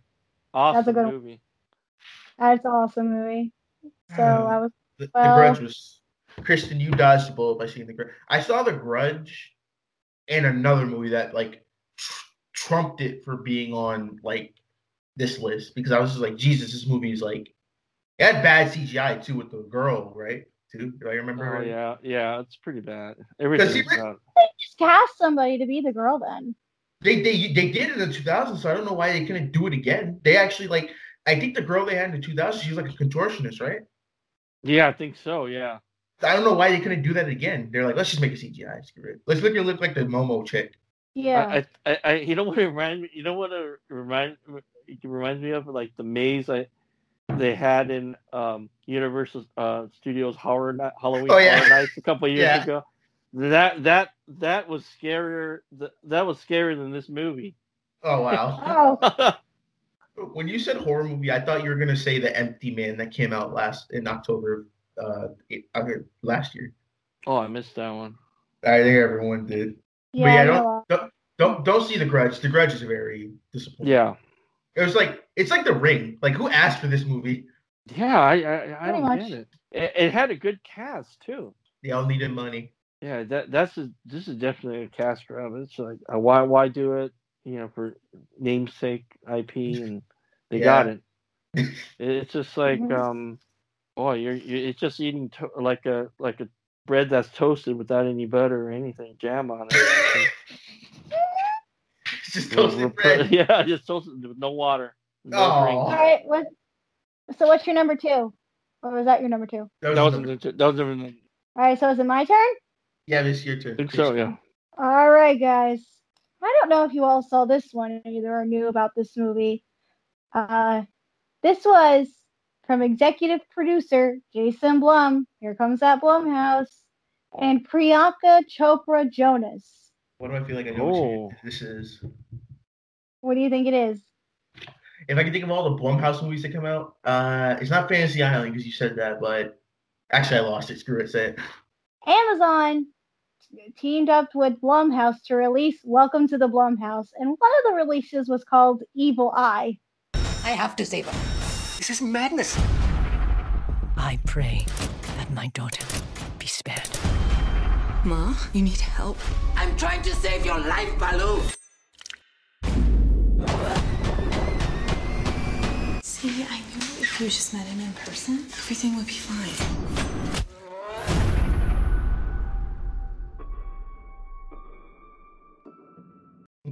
No, I didn't see that. No. I didn't see that either.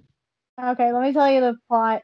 So it's basically a superstitious mother is convinced that her daughter's new boyfriend is a reincarnation of a man who tried to kill her 30 years ago. So let that sink in.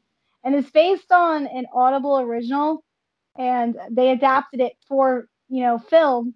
And it features, a all South Asian cast, but there's so much wrong with everything from the bad performances, scripts, continuity.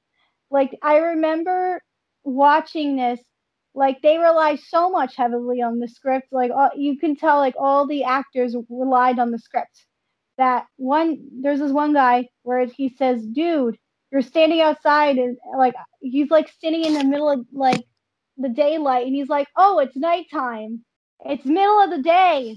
Clearly something is wrong. And it just jumps from all over the place in certain moments. It's really poorly executed. And I called this movie just as bad as Artemis Fowl. So it's flat. There's zero tension. And this mother is so superstitious in the film that she thinks her daughter's boyfriend is this psychotic killer that's after the mother, and like, so just what? And it's obnoxious, and I was like, I just can't deal with this. It was not good. I don't know why they even made that, greenlit that. It's Blumhouse, so Blumhouse will do anything for a good scare.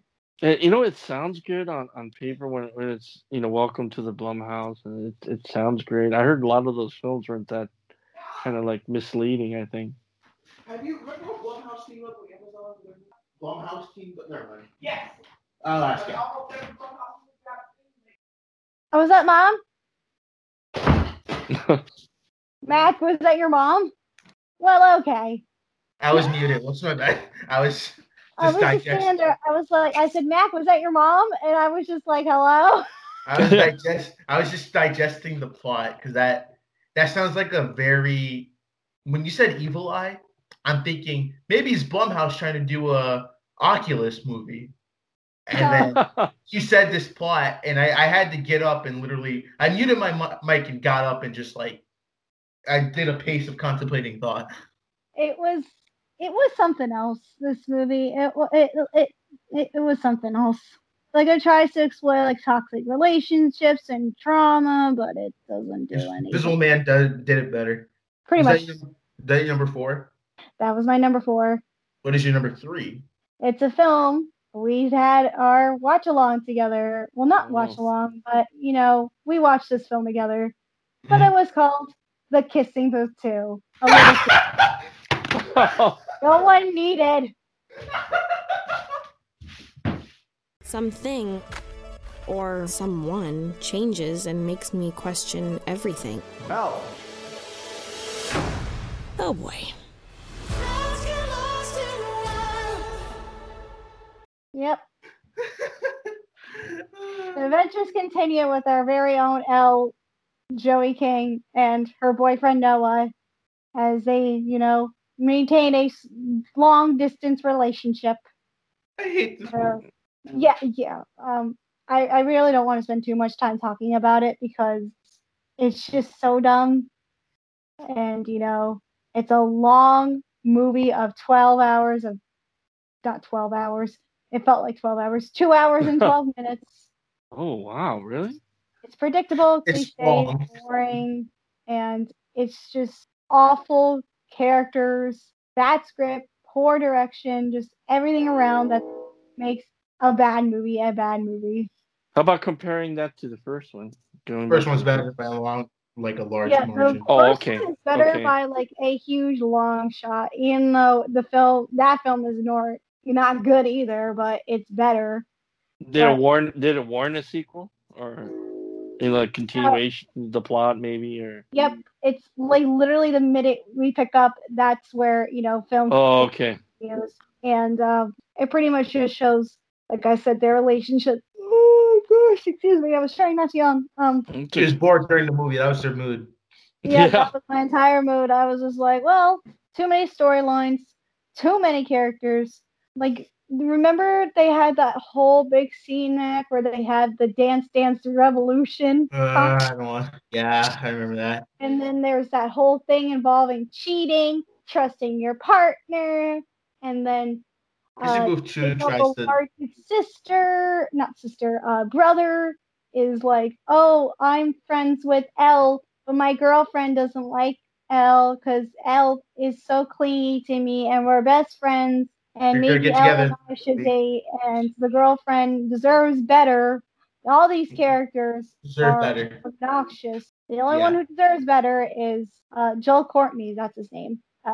Deserves better for, girlfriend deserves better. Everyone is unlikable in this movie. I don't like anyone. Oh, wow. I don't like anybody either. It's just, it's a hot mess. So yeah. What's your number 2? Number 2. All right. We also reviewed on the podcast. I know what it is. Artemis Fowl. Oh, okay, never mind. Wait, whoa! You said Artemis Fowl? Yep. An artifact from another world threatens mankind. Your mission is to steal it. You think I'm ready? Welcome to the family business. The next criminal mastermind. Disney's Artemis Fowl, rated PG. I'll go ahead. I have a different one coming out with number 1. I'm so excited to talk about number 1. This does not feel like a movie. It had no direction, barely any story, zero character development, and just another awful acting from, this poor kid. I wish he was so better because his performance was so bland. Josh Gad, love Mazzola. You know that. What the heck here? He's an oversized troll who, shoving dirt in his mouth, and then he's like crapping it out. At his butt. And I don't know what it was. Kenneth Branagh, what happened here? It took you so long to put this film together, and now here we are talking about this film. Poor CGI, poor action. I didn't know Kenneth Branagh he directed this? Yes, yeah, he did. I didn't see anything like with this CGI. Like now I'm kind of curious now. You okay, Mac? I'm allergic. I'm allergic to this movie. Bless you. It's really bad. It really is. Like, and I remember that awful Judi Dench impression that she has. Like, not impression, that tone of voice she uses. Yeah, she should not be doing any more acting. She should be happily retired, not doing movies like this or Cats. But yeah, this movie sucks. This was just bad. Well, I looked up on Disney Plus. I haven't clicked on it, but it is available in 4K.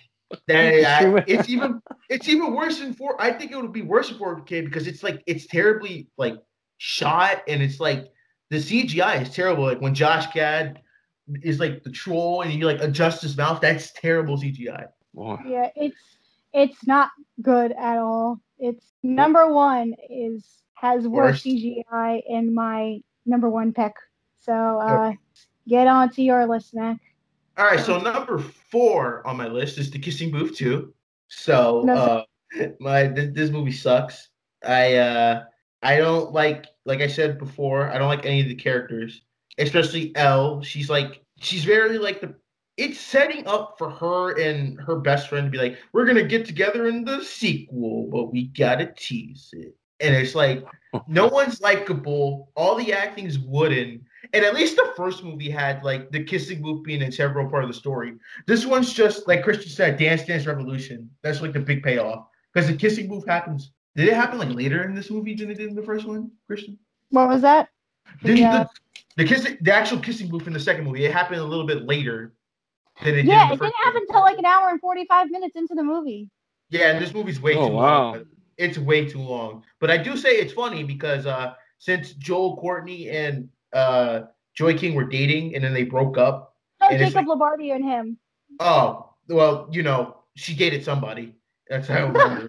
And they broke up and they still had to do this movie together, advertise it. I thought it was just so funny. And there's a scene when they're doing a montage of them in Boston, because that's where he's going for college and everything. It's just I think they may have done that. Like they may have been them from like their Instagram or something when they were dating. I could be wrong though, but it was just funny because I'm like, yeah, you gotta act still. Like yeah, and of course, we're getting a third one. Yeah, they filmed the sequel back to back. They pulled God, really? Yeah, like they. John Wick. They did, yeah. Freaking! I think as soon as the third movie came out, the second movie came out. I think there was another trailer. They released a video on the YouTube channel for Netflix. Like I think a day after, like Monday after, saying it was a clip of like I think maybe from the third movie saying, "Hey, I'm getting into college." Because the end of the second movie kind of hints at like she wants to go to college, but she wants to go to her boyfriend or be with her best friend. Needless to say, I'm excited for the third movie. Let's just say, let's hope it's the last one for good and it's done. Well, that's if Wattpad is still around. So my number 3 is Dr. Dolittle. Dr. Dolittle? You can talk to animals? Yes.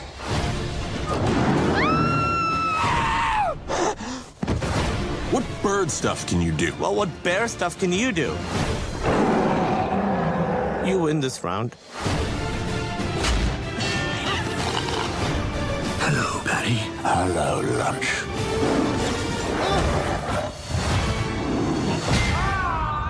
That's gotta hurt.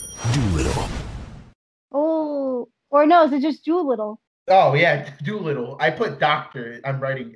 Wow, why did I put Doctor? Here's the thing: you want to say Dr. Dolittle because of Eddie Murphy's Dr. Dolittle, and you know, given the fact, whatchamacallit, Robert Downey Jr. He does play a doctor, and I just didn't see it. But am I right? He plays doctor in that. Yeah, he's Doolittle. Yeah. So. You could. I haven't seen it either. You could. I think you. Yeah, you can catch on HBO Max. I think. Yes, it is. It's that one there. And like I saw it in theaters, and I was just like, "This is a bad post MCU movie for you to do." I know you said you don't want to be remembered for Iron Man. You want to do your own path, but like, my God, dude, this is bad. This is really, really bad. There's a lot of, and there was like a whole big cast for this film too. Like it's Emma a celebrity Thompson, John Cena's in it. My girl Selena Gomez is in it.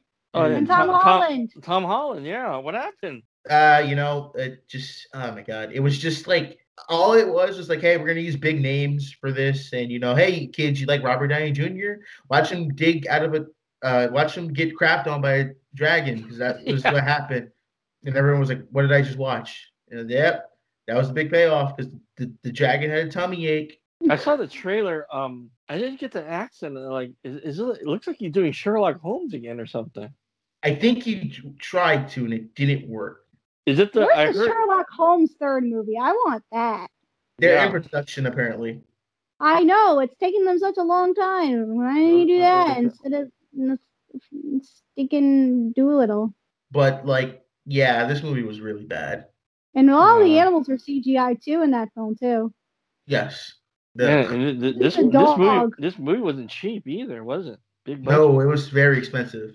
I don't even think it made back its budget. So poor Robert. Poor Robert D. Well, he's not hurting money wise, but like just his rep a little bit. I mean, his body of work. Great actor. We know that. Just pick a better movie. Yeah. Remember when he was in Shaggy Dog? We don't talk about that. I don't know. I don't even remember that. When you mentioned. Oh yeah, that's right. Oh gosh. Then my number 2, coincidentally, all right, Kristen, is Artemis Fowl as well. Yeah, boy. This is like one of the worst Disney Channel book adaptation films I've ever watched. I haven't even read the book, but I know this looks stupid. And like the main actor for Dea Shaw, he needs to this is his first major role of any kind. That was terrible for that to happen. There was no action. There's only like maybe 2 places. It's the house and like the fairy world. I like to call it fairy world, Fairy Odd Parents. And then it's just they're trying to set up for like a sequel, which is not going to happen. And it was just like, it was very bad. It was not good at all. And Colin Farrell's in it too, right? He is the dad. And like I said, Judi Dench too, and Josh Gad. Wow, right. He plays the dad. He's in it for like a couple seconds. Maybe like 10 minutes. I don't like when they do that. It's just full. Going off the subject, that's what the problem I kind of have with Greyhound. I want to see more Elizabeth Shue, and she's only in there for like a few minutes. What was I gonna say? They had stuff in the trailer that wasn't even in the trailer because the trailer came out like last. The trailer came out last year. No, but 2019, and it was gonna come out in theaters, but they got pushed back. And right. I realized in that trailer they were really pushing the visuals, and freaking when the movie pushes the visuals, what I've learned is that's when you know the movie's not gonna be good. Yeah. And this was a big budget flick too. Oh, yes, it was. I can tell you the budget of this film really quickly. Give me a quick Artemis Fowl, and yes, it was directed by Kenneth Branagh. It cost $125 million. Oh, wow! Ouch! It just wasn't good. Let's just forget that even happened. Actually, what's funny is that they added Colin Farrell was added to the cast as Artemis Fowl 1, the first during reshoots. He wasn't even originally in this movie when they first started production. Yeah. But I think it's time we need to wrap this all up. So everyone, let's do with the number one. Rob, what's your number one? Okay, my number one. It looked really promising from the trailer for me. And when I rented it, saw it on streaming, oh boy. We're gonna go with movie styling Shia LaBeouf. Oh, Bobby Soto, the tax collector. Open your mouth. Okay. He'll splatter you brains out. I don't want that. I do. I want that. Co-starring oh man, David Ayer. Lopez, directed by David Ayer himself. You know, I gotta appreciate Dave from Flick Talk we always talk about this movie on our messaging. The locations, they were filmed in actual locations in a way. I appreciate that, but oh god, this movie is just everything about it. The villain, the protagonist, it's just antagonist, everything just bad. It's the shit dumpster fire and it stinks. That's how bad this movie was. God, it's just awful. It's just it was promising. I don't know what Chavez was trying to do. It would be a white guy, Latino, Mexican actor part or what? It was just really confusing. Is he trying to he plays a guy named Creeper and he does the lingo of a Mexican gangster, but Shia LaBeouf. It just sounds like so artificial and hey Holmes, I got your back, you know. Wait, answer me this question, Rob. Does the chest tattoo come into play at any point? Oh god, yeah.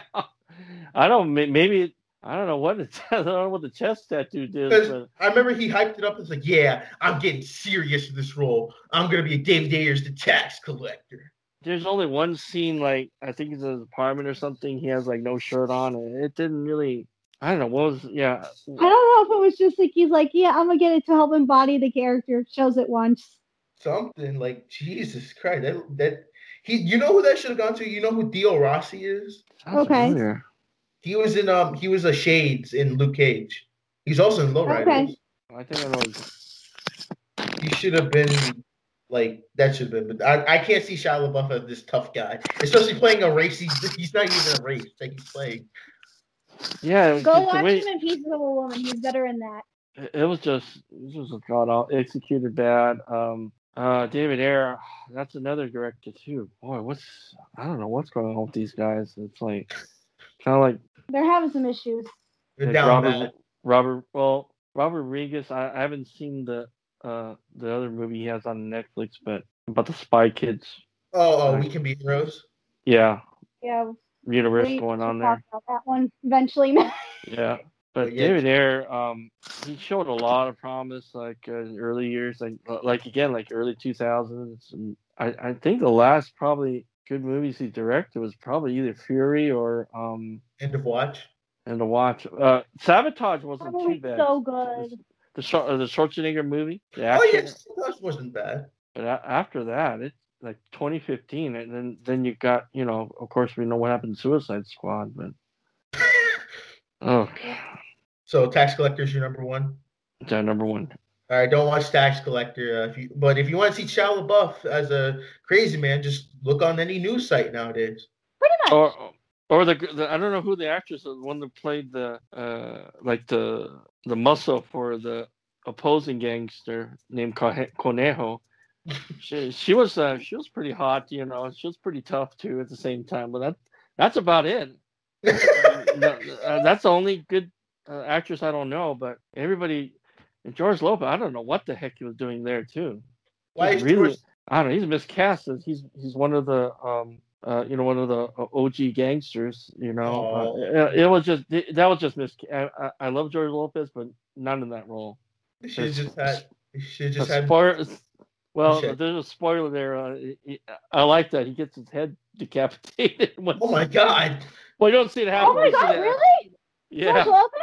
Yeah, that was a good scene. We gotta find that clip. I kind of want to see that happen. I might have to watch this movie now. I just want to see, because it's real quick. Does Shia LaBeouf die in this movie? He's not even in the movie that long. Yeah, he does. Yeah. Okay. That's not surprising. No. But George Lopez gets it the worst. I think they open up a Coleman ice chest and his head's in there or something like that. And Bobby Soto, he's the star of the movie. He has a lot to carry in the movie. Poor man. I forgot the actress's name that played his wife. It's like I thought he was a very weak character to take on the rival gangs of LA.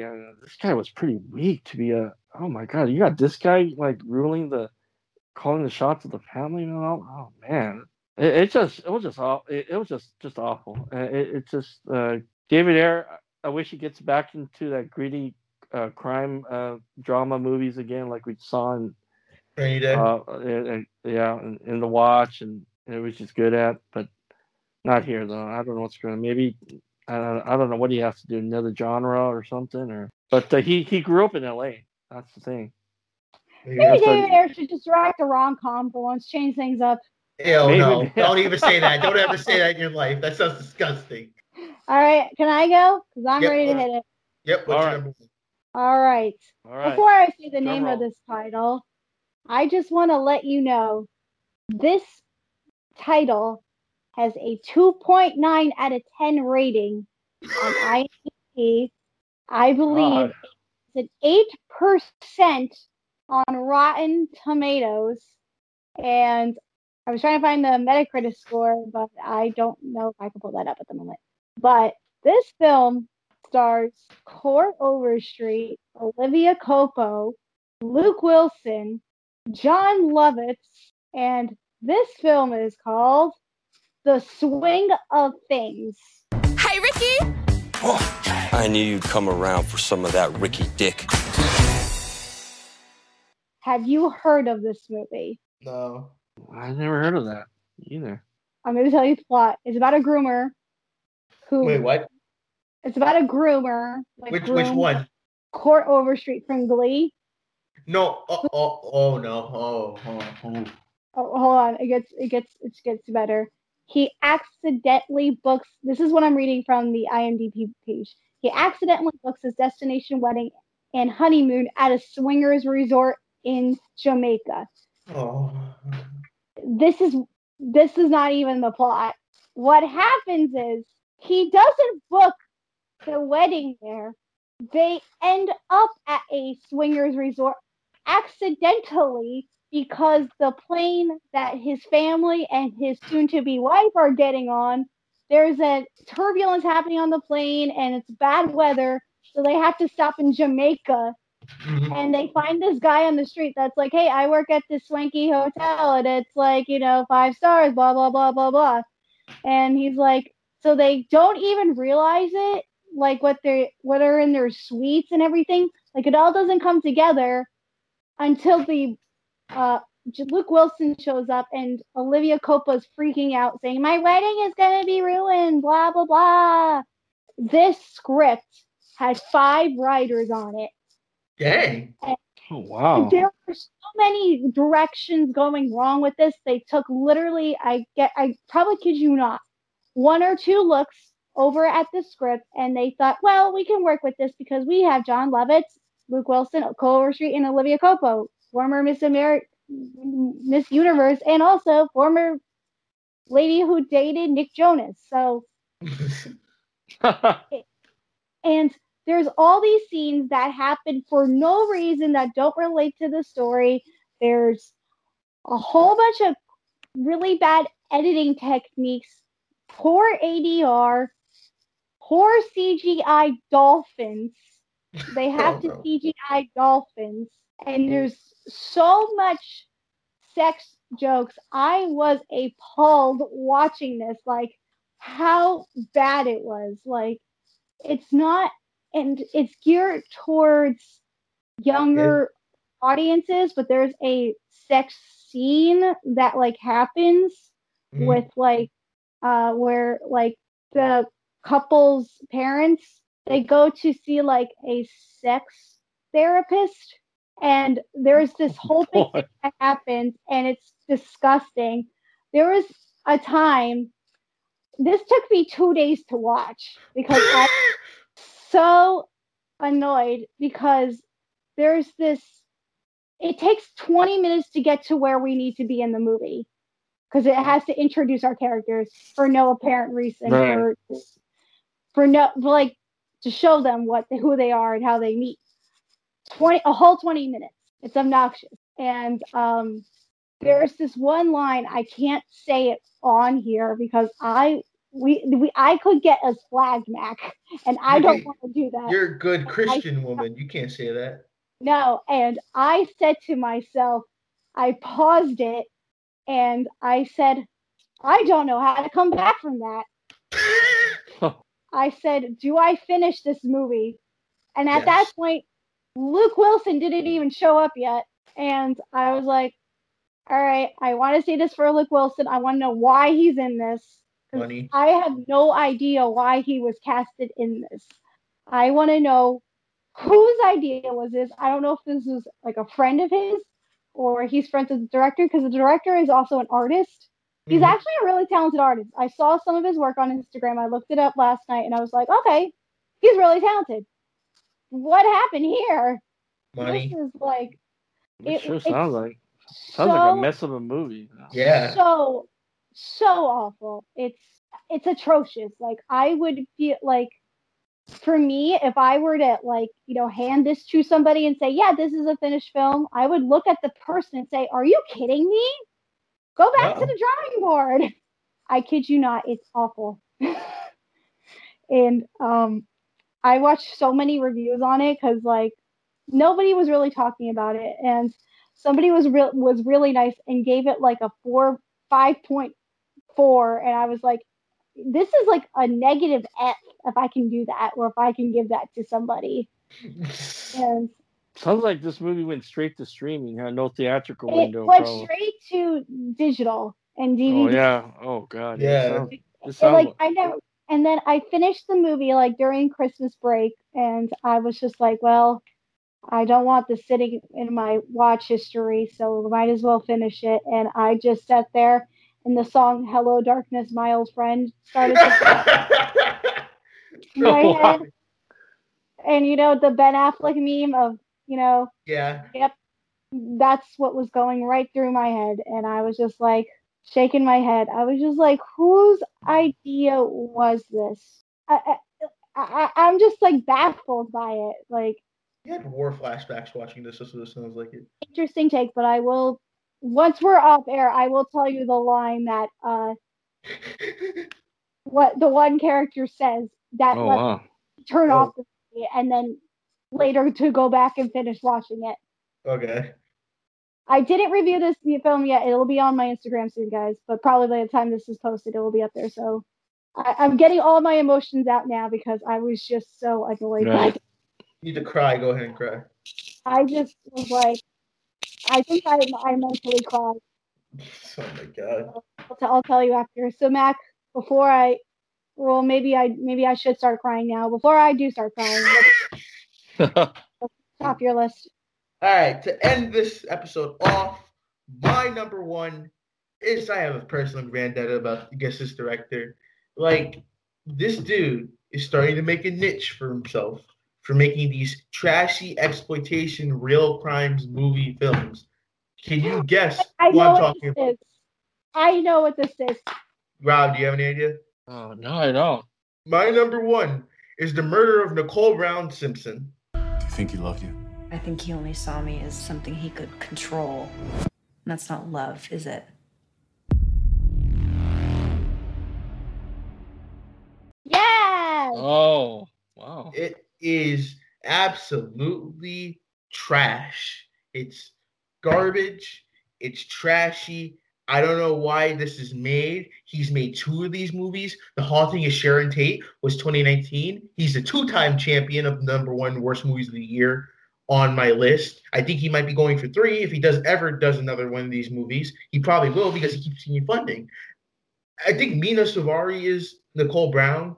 And like the way they present this movie, because Sharon Tate, that movie, it was like, oh, she's psychic. She can see the people, the Manson family when they kill her and everything. It's like ghosts and stuff. Right. I heard about that one. I Yeah, heard and about this. This one, it's like they kind of allude to she had it coming with Nicole Brown. I was like, wow, okay. And like, you know the theory of the cross-country killer with the whole he alludes to that too. That's who killed Nicole and Ron, not OJ. OJ just happened to be a red herring. And like they're trying to say, oh, she slept with the cross-country road killer, so she brought it on herself. I'm like, wow, you're a piece of crap for even assuming that, like, or thinking, like, putting that in the screen. And it's just like it was terribly acted, and everything in this film felt amateur like esque and everything. It's really bad. Like, if you want more detail, then just go into my Instagram. It's really terrible. It's so bad. Yeah, this subject's been done before? I think on FX too, right? Well, it was the trial where OJ. Oh, okay. I This is Nicole Brown's like murder story, but it's so. If you want to watch it on Amazon Prime, real quick, the way they show her dying, her and Ron, it was so brutal and like so like unnecessarily violent and evil and like vile. I'm just like, Mac, we should exchange movies. We should both watch both of our number ones because I still haven't seen it yet. And you're not the only person who made this their number one. I watched Austin Burke's video for the reviews, like, of his top 10 movies. Yeah. And he made that his number one. It's so bad. Like, oh my God, it's terrible. I can't even. Ugh. But right. That's gonna do it. We finally did these lists. Like, man, if you freaking thank God. We always save the worst for last because yeah, that's right. These are bad. Thank you, Rob, for coming on. That was a rough year for 2020, but thank you for surviving it with us. So thank you, Rob. We will have you back on to talk more Blu-rays and DVDs soon. So, guys, you got it. Next episode, we're gonna have a very special guest, actually. So yes, we actually have a huge guest, and I mean huge, like a good amount of following, with the help of one and only. Oh yeah. We're gonna get not PewDiePie, I will say that, but you'll see who we have on. Be on the lookout on Mac's Instagram and my Instagram. You'll be seeing that his face very soon. Yep. So leave your comments below which movie you thought was the worst of 2020, or what movies you think we missed out, or what movies do you disagree that's on this list, and are we hypocrites? So anyway, until next time, I've been Mac. This has been Christian. This has been Rob, and we will see you all on the next episode. Peace. Bye. All right. Bye now.